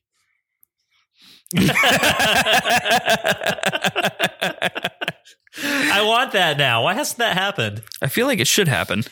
Like Moldorm perfected. Now he's like, it's like a cross between Moldorm and a Hydra, right? Gosh. That sounds like my worst nightmare. Infinitely expanding. Geez. Look, it's fun. I understand why they keep going back to this boss, because he has a very long history in the Zelda series, and it does continue to be difficult in its own special way, just by virtue of the fact that it's distilling the combat experience down to 2 very simple factors, one of which is a fast moving enemy, and the other is your fixed level of movement speed, right? And aside from that, there's just no fancy gimmicks, no frills, no nothing. It's just a pure distillation of the top-down Zelda combat system. And so, for that reason, it is fun, and it is an enduring part of these games. And I would hate to see it go. But yeah, maybe in the future, I would love to see a slightly more difficult or expanded version of this boss fight. I gotta believe that in the year 2035, when we get another top-down Zelda game, Moldorm is probably going to be in that. So if you're listening, Nintendo, throw us a bone, do something new with Moldorm. Yeah, but would you say that Moldorm is fun, or is he just iconic? It's fun enough in its own way. I wouldn't say that I don't know. It's not the most fun I've ever had playing Zelda, but it's fun enough to where I don't tear my hair out when I'm about to go fight Moldorm. It's fine, it's perfectly okay. Yeah, I think that's where I land with Moldorm in general as well. Is it just kind of is what it is, and I don't look forward to fighting Moldorm. I don't dread fighting Moldorm necessarily, but yeah, it's there. he, she, it, they, whatever, this creature is there, and it just kind of is what it is, I guess. So, have we ever had a situation where we fight two Moldorms at the same time? I can't think of one, but that seems like something that should happen. Mold? Twin mold? Twin mold orm? Maybe? Yeah. Majora's Mask when you're the giant, right? Yeah. I mean, I guess, yes. That's got a lot more going on with it, but sure, I'll give it 75% credit. Just for the name coincidence? Just for the name coincidence alone, yeah. It made me think for a second. I had to stop and go, Are those monsters related in some way? Right. Maybe. Cool. All right. There's really not much else to say here. Does anybody have any last points of great interest that they would like to get out of the way about Tower of Hera before we move on in this episode? Well, I will say, with everything being available to you, there are a lot of things that you could do with. If you wanted to entertain yourself defeating the boss in various ways, with a bow or a hook shot or jumping up or flying up in the air to avoid it, with the little gale rod, it gives you a lot of options for ways to defeat the boss, which isn't always the case in Zelda. Can the hookshot be used to damage Moldorm? I'm not sure.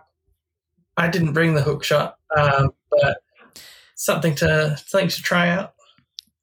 I would assume at the very least the bombs can. In fact, I know the bombs can, and obviously the bow can as well. So that is a really good point, Cody. I think even with just those two things, which I think, especially for somebody who got to this point without having died after the first section of game, they'll still have the bow with them. And so definitely just another tool in your arsenal that could make this, serve to kind of shake up this fight a little bit more so than it would otherwise be. So that's a really good point. Fire Rod. I wonder if the Fire Rod would do it. Good question. Yeah, further exploration and research might be warranted. I'm kind of curious about this now. Okay, well, now that we're done talking about our eternally resurrected foe, the Scourge of Hyrule, Moldorm, right? Let's go ahead and get into part 4, which is Blue Betrayals, where we talk about interesting things that diverted our attention this week. I'm gonna let you go first, Cody. Is there anything fun, any side business that's that really grabbed your attention while you were playing this week? I think I'll give a special shout out to the Milk Bar, where you can put in a song request and they'll play some great covers of Zelda music from past games. Yeah, I went in there and did that, and I only played one, and I couldn't actually even tell off the top of my head which track it was a reprise of. It sounded familiar. I know it's from A Link to the Past. I want to say it was maybe a dungeon theme. Not exactly sure, but yeah, there's definitely some really cool stuff that you can hear in there. It's a fun little diversion, a nice little Easter egg. The Milk Bar in general, I think, is just such a fun, quirky little concept that Zelda keeps revisiting. As an adult, I have never encountered a milk bar before. But I'd give it a try, if for no other reason, just to fulfill the novelty, the Zelda of it all. I'm not sure, because I think it's a recurring joke in censorship and that kind of thing, basically, to be like, oh yeah, they're drinking milk. Like, I think it might have been Dragon Ball where Master Roshi has milk edited in, because he's definitely really alcohol. Yeah. Oh, for sure. Yeah, definitely. It would slightly go against the Zelda vibe if Link was doing like shots at the bar, right? So that sounds like a Link I'd want to hang out with. I mean, he's doing shots of magic milk, so whatever that means. Here we have air quotes around magic milk. Magic milk, right? Yes. Yeah, it's so magical. No, the milk bar is always a fun one to visit. For myself, I did a little bit of Maya collecting. After I went back down and got the hammer, I remember, and then got the bombs, I remembered I was like, oh, I should probably go unlock this room before I make it too much further. And so there were one or two that I managed to grab after I unlocked that before I went back up to the Tower of Hera to beat the dungeon. So that was definitely one. I did not make it into any of those dungeon chamber or the puzzle chambers you were talking about, Matt. Mm-hmm. But those are scattered around the overworld. Like there's more than one of those. Fun. They're slotted into areas from A Link to the Past. Like in A Link to the Past, they were other things, but in this game, they kind of are huge chambers that each have a puzzle, and at the end, they give you lots of rupees. Yep. There was actually one that you walked right past last week on the way to Eastern Palace. You couldn't have gotten into it at the time because you need to wall merge through bars to get into the actual puzzle chamber. But, there's another one over there if you want to go back and get some more rupees. I definitely want to go back and do the puzzle. The rupees are neither here nor there because I have so many. But yeah, I would totally. I really enjoyed that. And that was going to be my Bloopy Trail. It was really the only thing I did outside of accidentally encountering a Lionel. That was really noteworthy for me. But that puzzle chamber, now that I know there are more of them, I will be looking for them because that was really fun. It was a fun little diversion, and I thought a good addition to the game. The other thing that I did was I expanded my item slots. Oh, yeah. So did I. Yay. Is that optional? I don't... I'm not sure. I can't think of anything that is telling you that you have to go there. And okay, so just to clarify, what I'm talking about is at this point in the game, you can go over to, I think it's called the Haunted Grove. In A Link to the Past, it's where Ghosty Flute Boy hangs out. Yes. In A Link Between Worlds, Gully, I guess, likes to hang out over there. But at this point in the game, we keep getting little hints dropped about the fact that major characters that we've been running into are disappearing to somewhere. Mm-hmm. Wonder where that might be. But if you go over to the Haunted Grove, Gully's mom is looking for him. And when you talk to her, she says, she's worried about Gully, asks you to keep an eye out for him, says that he had an item pouch that he was supposed to be delivering to you, and it's sitting on the stump in the middle of the grove. And after that conversation, you can pick it up, and then you have 2 item slots, which is twice as good as having 1 item slot, I think. Minimum twice. Yeah, minimum twice is good. but to your point, Cody, I don't know if it's a requirement to do that in order to do anything else. I wonder if you could just go through this entire game with 1 measly item slot. That sounds miserable, honestly. Yeah, it's not great. Definitely a very useful thing to do. Takes basically no effort. Highly, highly recommend. And then past that, let's see, Pieces of Heart wise, I have 3 at the moment. I have not completed another heart container, so I need to start poking around and doing a little bit more of that to, bolster my resiliency, which, as we've been saying, is definitely something that I could stand to do at this point.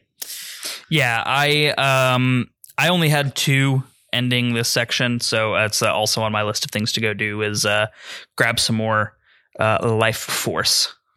Cool. But that's all I really have in terms of Bloopy Trails. I say we go ahead and move it on to Z-targeting, where we talk about fascinating characters or enemies that we happen across this week. I'm going to go first. I'm going to pick Irene the Witch. You son of a... Yeah? Oh, yeah?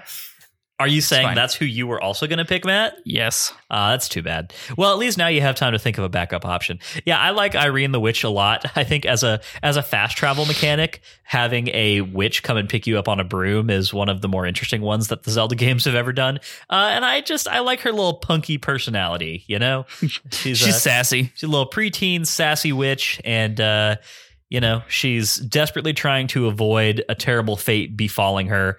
And for that reason alone is willing to give you rides all around the overworld. So. Nobody wants to meet with a terrible fate. Nobody wants to meet with a terrible fate. But yeah, this character is a really fun little one. And, you get that nice little bell. It's a great service that she provides, honestly.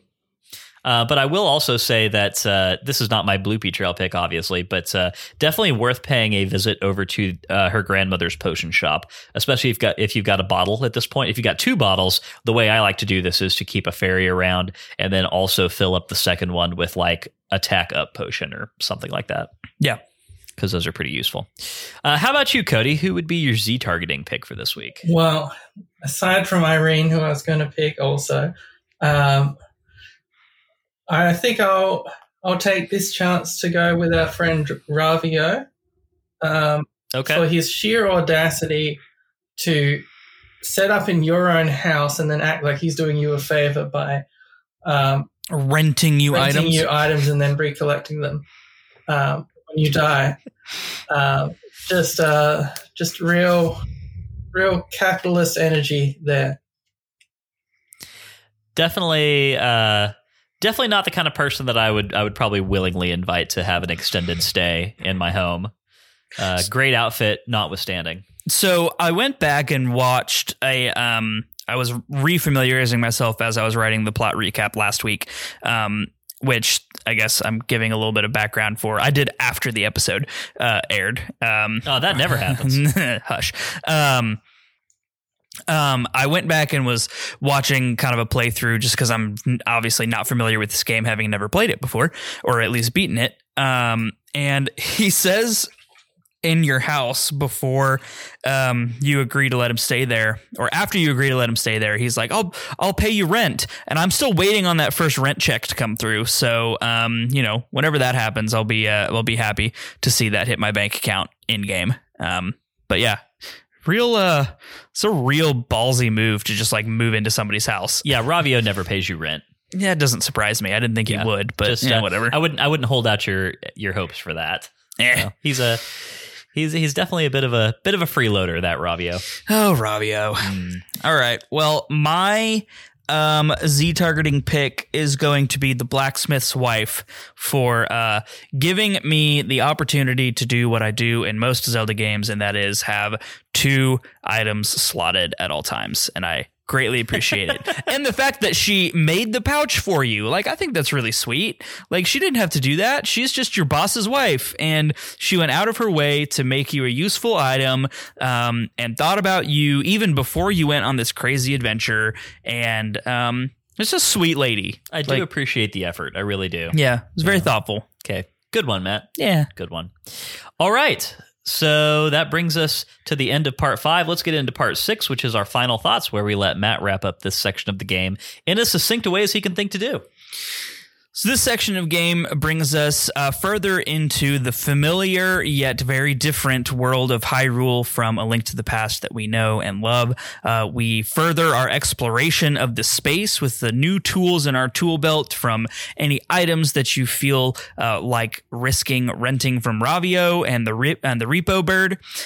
Also, the wall merging technique opens up a lot of good spaces. We meet some interesting characters along the way, from the blacksmith's wife to Mother Mai Mai and Irene the Witch, who help us out all in various ways, culminating this week's section of game in a trek up Death Mountain, which is familiar to everybody, and in a really good vertical dungeon that pushed the boundaries of what top-down dungeons look like from a vertical space, with some huge improvements given it by the 3DS and the engine that it's running on, culminating all the way at the top with the classic Scourge of Hyrule Muldomer fight that is just kind of fine.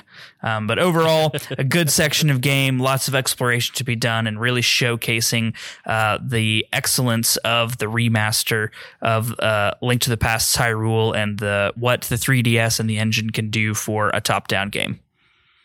Well done, as always, Matt. That brings us to what would normally be the end of the Sacred Realms rundown, but this becomes the part of the show where we now surrender ourselves to the will of Cody Davies and say, do your worst. Add as many parts as you want, Cody. We don't care. We can take it. Well, welcome everybody to part 7, which, you say it along with me. You all know what part 7 is. It's right. It's Cody's tips and tricks. Let's do it. So, Cody's tips and tricks. My tip, don't forget about the Pegasus boots. This is something that I picked up before going into the dungeon, but it's not actually necessary for a long period of time, but I find it invaluable for just traversing the world. So that's something that I guess, don't forget to do that one. Will you give us a quick rundown on the method by which those are actually acquired? So this is going a little into because the reason I got them is because I got the Zorus flippers, which are required for the next dungeon. But after that's all happened, you can sneak up on the thief who stole the item, and you can grab the Pegasus boots from him. It's sort of a similarity to In A Link to the Past. There was also a thief who would run away whenever you saw him in Kakariko Village. But this one will give you some Pegasus boots. Which actually, in this game, the Pegasus boots charge, those do double damage to enemies, don't they? I think so. I think it's like a spin attack. Okay, cool. But also you can just dash across screens. Yeah, I was going to say, just from it's really a movement ability, which we all love. Yes. And you're going to find little thief cave puzzle dungeons or whatever that are like, you better run across here fast. And it's going to be a lot easier to just have the Pegasus boots. Well, that's a very good tip and trick, Cody, and one that I actually forgot to do last week, and will probably make that my priority numero uno when I log back on to play next week's section. All right, well, part 8, as we know, is Australia Facts, which I know I'm always ready for a new Australia fact. So Australia is the only English-speaking country to have made voting compulsory, resulting in a voter turnout of about 95%. Compulsory voting. What happens if you don't vote? Do you go to jail, or do you get a fine? Okay. Well, straight to jail. straight to jail. Voting turnout is actually 110% because anyone who doesn't vote just goes straight into the slammer. Littering, believe it or not, straight to jail.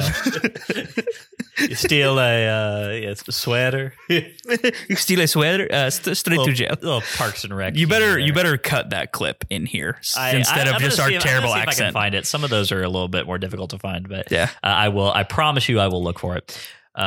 Compulsory voting. Good to know. I think between that and our previous conversation about the Australian postal system, I'm learning quite a lot about the infrastructure of your country. Yeah, I mean, that's sort of the goal. When people listen to Sacred Realms, what they want to hear is every season I'm going to learn a little bit more about the infrastructure of Australia. And also hear just a little bit more about the water dragon than previously. Oh, yeah. And why we hate her. I'm sorry. I don't know if I'm getting ahead of one of your upcoming talking points. Part 12, but we haven't gotten to it yet. Okay, gotcha. So I do keep a list. When I've brought up a part, I have it in the list so I know. For example, part 9 is called Matt, Do You Intentionally Mispronounce a Character's Name in Each Game? A fan favorite segment that created it, that led to the creation of a channel on the Discord. True. And this one is not dedicated to a character, but just to the word ethereal, which is not pronounced ethereal. Do you say ethereal? Ethereal? I say ethereal. Ethereal. Is that it? Yeah, ethereal. Yeah. No? Ethereal. In the plot rundowns, a couple of times, Matt has said ethereal. Really? Huh. Yeah, I always say it like cereal. It's ethereal cereal. You gotta watch out for that one, Matt. Okay, I will keep an eye out for it in the plot recap from now on. The last thing you want is for this to end up in the Matt mispronouncing things Discord chat. That's true. Although it is literally all about me, so you don't want to add fuel to that fire, though, Matt.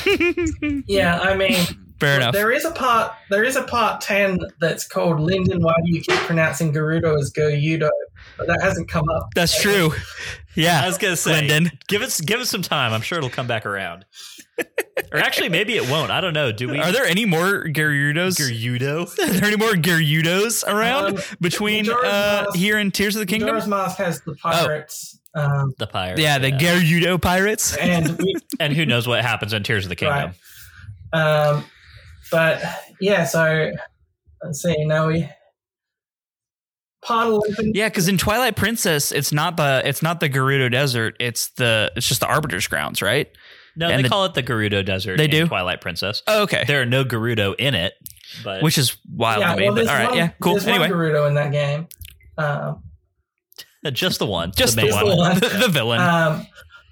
But yeah, like, so just if you're wondering what these other parts are, part 11 was called Matt, do you think Breath of the Wild is a real Zelda game? Yeah, that one's obsolete now, I think. We've moved past that one, yes. Past that one. Part 12 is, of course, wow, the water dragon in Skyward Sword doesn't know what she's doing. I feel like that one, I can't in good conscience go to that one, given that we ourselves invoked the water dragon. Well, I was about to say, the water dragon doesn't know what she's doing because she hasn't flooded this version of Hyrule. Oh, that's She's fair. flooding the wrong versions of Hyrule. Know when to use her flood powers. Yeah. She's just doing it all wrong. All right. Well, never mind. The water dragon's back in the doghouse.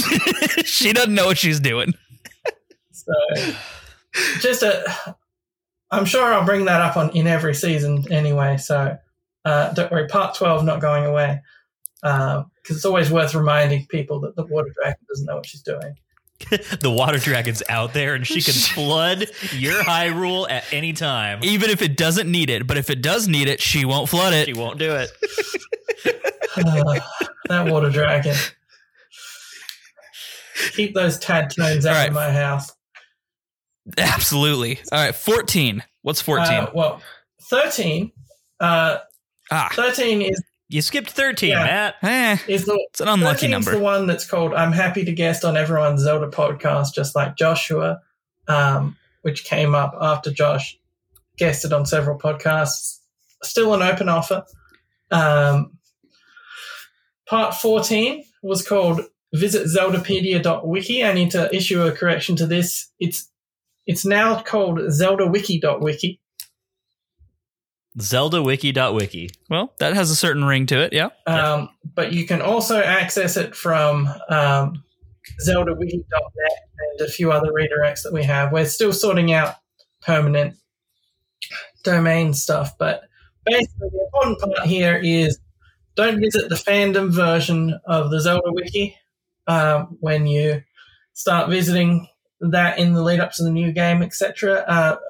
Support independent wiki. Okay. Such as ZeldaWiki.wiki. Definitely. Always support independent. I do have a question. Once Tears of the Kingdom comes out and, obviously new information is revealed, we start, you're going to have a lot of pages that are going to need to be added.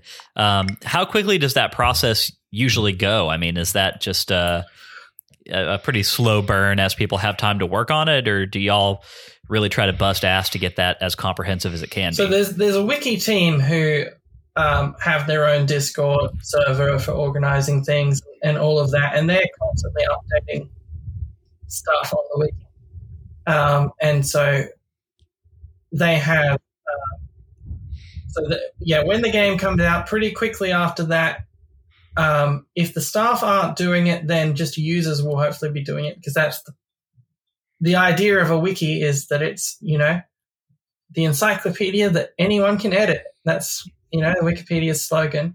Wikipedia's slogan, as far as I can tell, is please give me $1 so that we can support this wiki. But its other slogan is, the encyclopedia that anyone can edit. So if you're interested in helping out with wikis and that sort of thing, all you need to do is sort of just understand a bit of you don't need coding knowledge too much anymore, because there's the visual version of editors. But if you've got the information, it's always welcome to help out with compiling it. So would you consider this an open call for volunteers? Yes. There you go.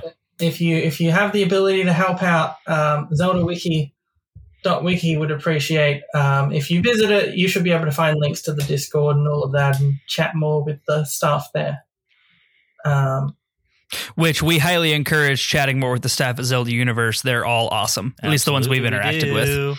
So 100%. Part 15 is the question of the day. Previously, it's been about the games, but this time a more pressing question has been brought to our attention. So the Wario and Waluigi of the Willoughby brothers. What's the situation here?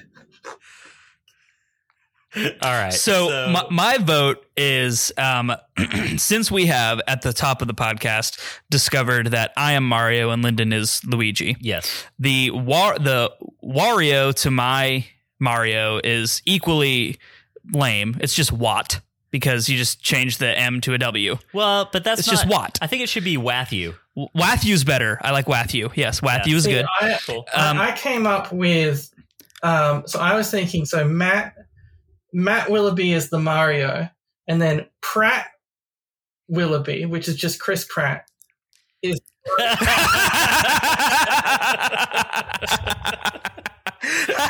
the universally uncontroversial voice actor of the of our everyone's favorite plumber in the upcoming theatrical adaptation. Yes, that Chris Pratt. That's amazing. Okay. And then my pitch for Lyndon's Waluigi was Walladoner, which plays off of your familial nickname that you got from I don't think anybody that listens to the show knows that, though. My friends and family all call me Donor. That's my nickname, and it had a very long process of creation that it's very convoluted as to how that actually happened. But anyway, yeah. But I don't think I've ever been referred to as such on the podcast before. Mike, no. The detective might have let a Donor drop once or twice. I don't know, but it's hard with Walla Inden or something like that. Just doesn't flow. So I was trying to go with something a little more easy to pronounce. I don't know. What do you have any thoughts here, Cody? I'm open to suggestions. All right. So my idea was that Lyndon has an evil twin called Winston, and he's British. Okay. I like that. That could happen. Yeah, Winston. Yeah. So it's Pratt and Winston, the evil Mario Brothers. But just to clarify, Pratt is not British. He's just Chris Pratt. He's just Chris Pratt. Yes, he's just Chris Pratt. He might be talking a British accent, but maybe it will just sound the same as his other accents.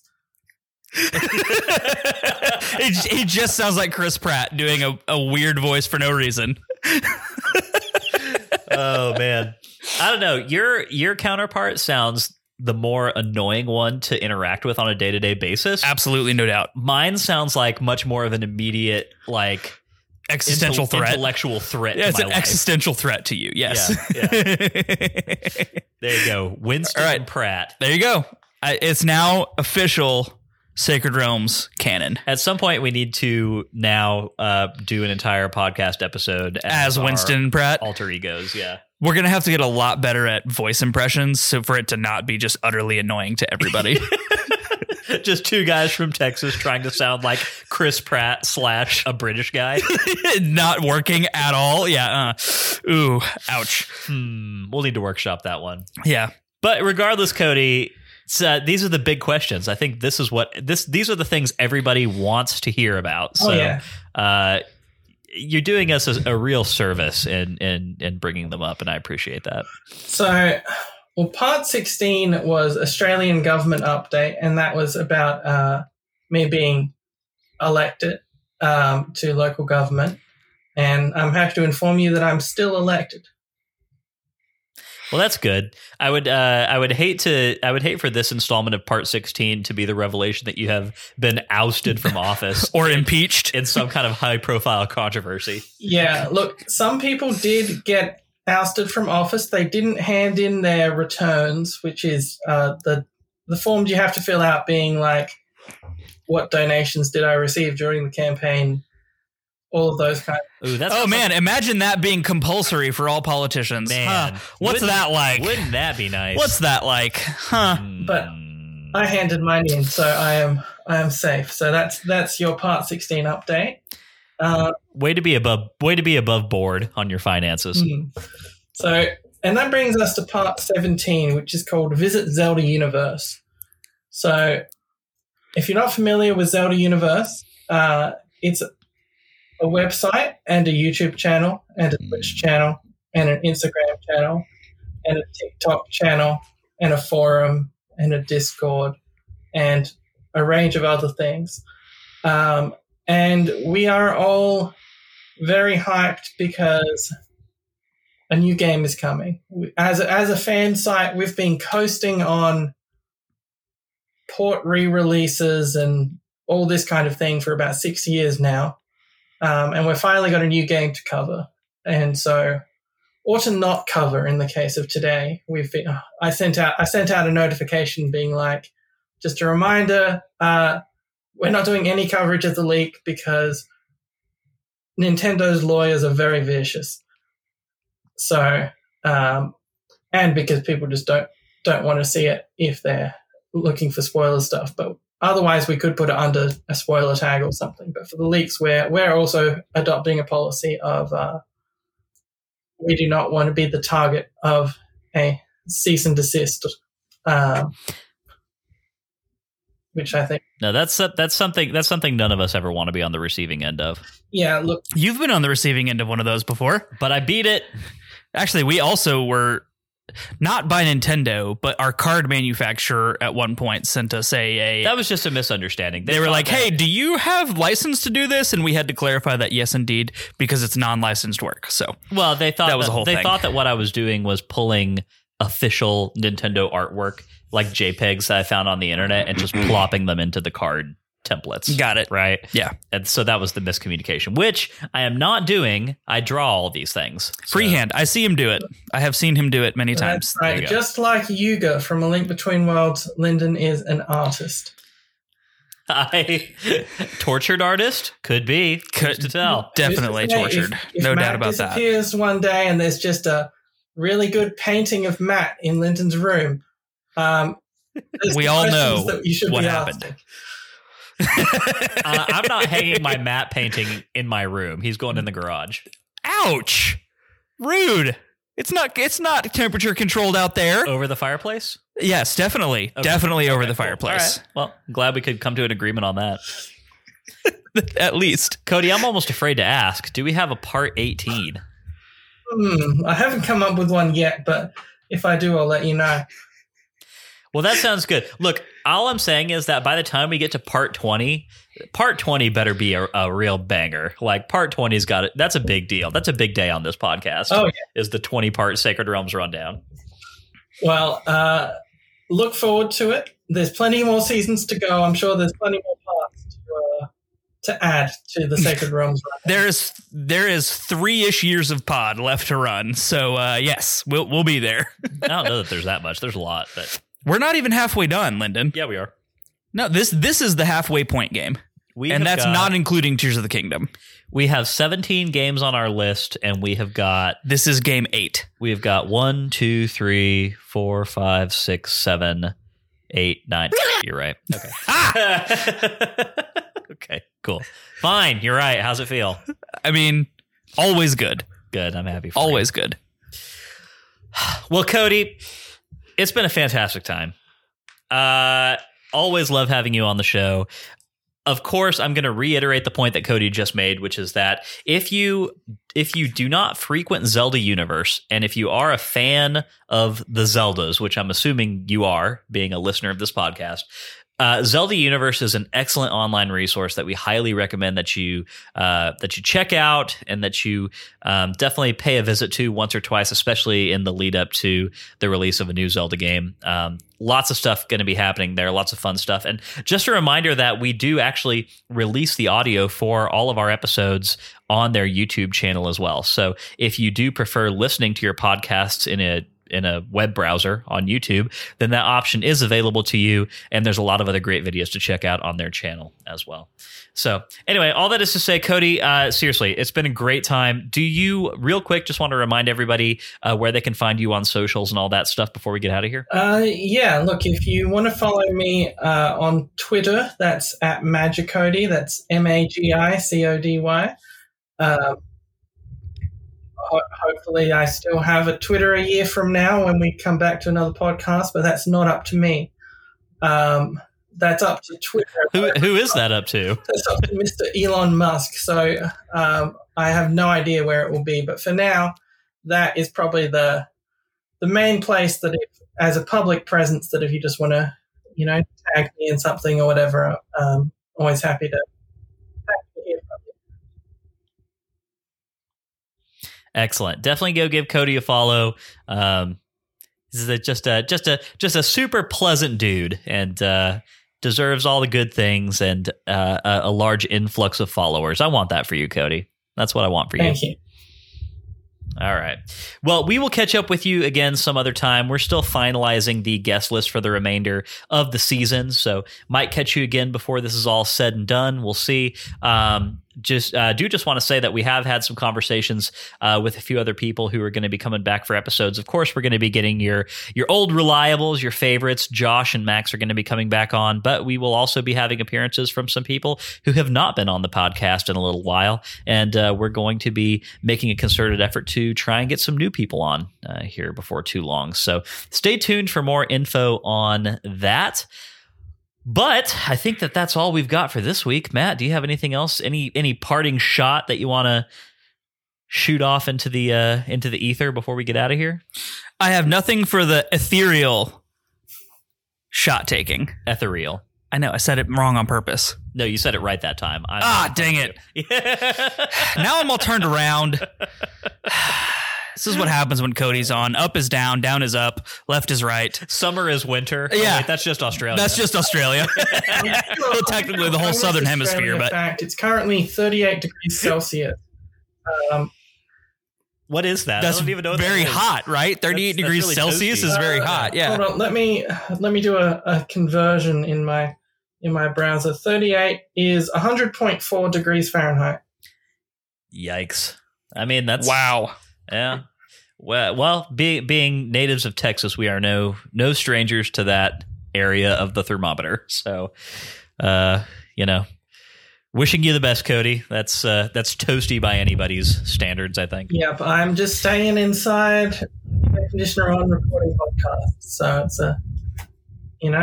that's how it goes. Sounds cozy. You'll love to hear it. All right, well, let's go ahead and get out of here. Let's do some outro and call this one done for the week. If you enjoyed today's show and you'd like a little extra Sacred Realms in your life, you can head over to patreon.com/Sacred Realms Pod and become a patron. If you've got no rupees, it's not a problem. 5-star Apple Podcast reviews are a great free way to support us. More reviews means that more people see our show. That makes us very happy Hylians. Follow us on Twitter and Instagram at Sacred Realms Pod for updates on the podcast and for behind-the-scenes action. Sacred Realms will be back next Wednesday with our thoughts on A Link Between Worlds Chapter 3. We'd love for you to play along with us and to share your thoughts on our social channels. A Link Between Worlds is playable on the Nintendo 3DS and 2DS family of systems. And Cody, remind me, has the eShop gone down yet? No, the 3DS eShop is somewhere near the end of March. It will go down. And I think there's some stuff that might be going down later this month, but I'm not sure. But I think everything except I think you'll be able to re-download old games and stuff for the foreseeable future. But if you need to buy, for example, like Ocarina of Time 3D for their little buyer's choice deal or whatever on there, you can get that for the next month. Cool. So all that is to say, if you do not own a copy of A Link Between Worlds or Ocarina of Time, Majora's Mask, any of those 3DS Zelda games, now is probably the time to head over to the eShop and download those to your system because it's already pretty difficult to find hard copies of all of those things. And to echo a point that frequent friend of the pod, Josh, made in our Discord channel last week. Once the eShop goes down, the prices of those hard copies, when you do manage to find them, are probably going to be quite a bit higher. Yes. So this is your 1 month-ish warning. Go download your software. It's a good thing to do. But in the meantime, may your hearts be full. May your arrows never miss. We will catch y'all next time.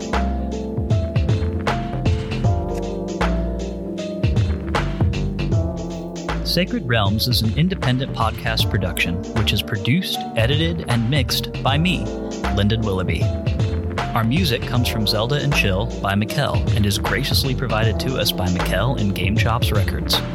Zelda and Chill is available to stream on Spotify or to purchase directly from GameChops.com. Finally, our thanks go to Nintendo for creating such exceptional and innovative experiences.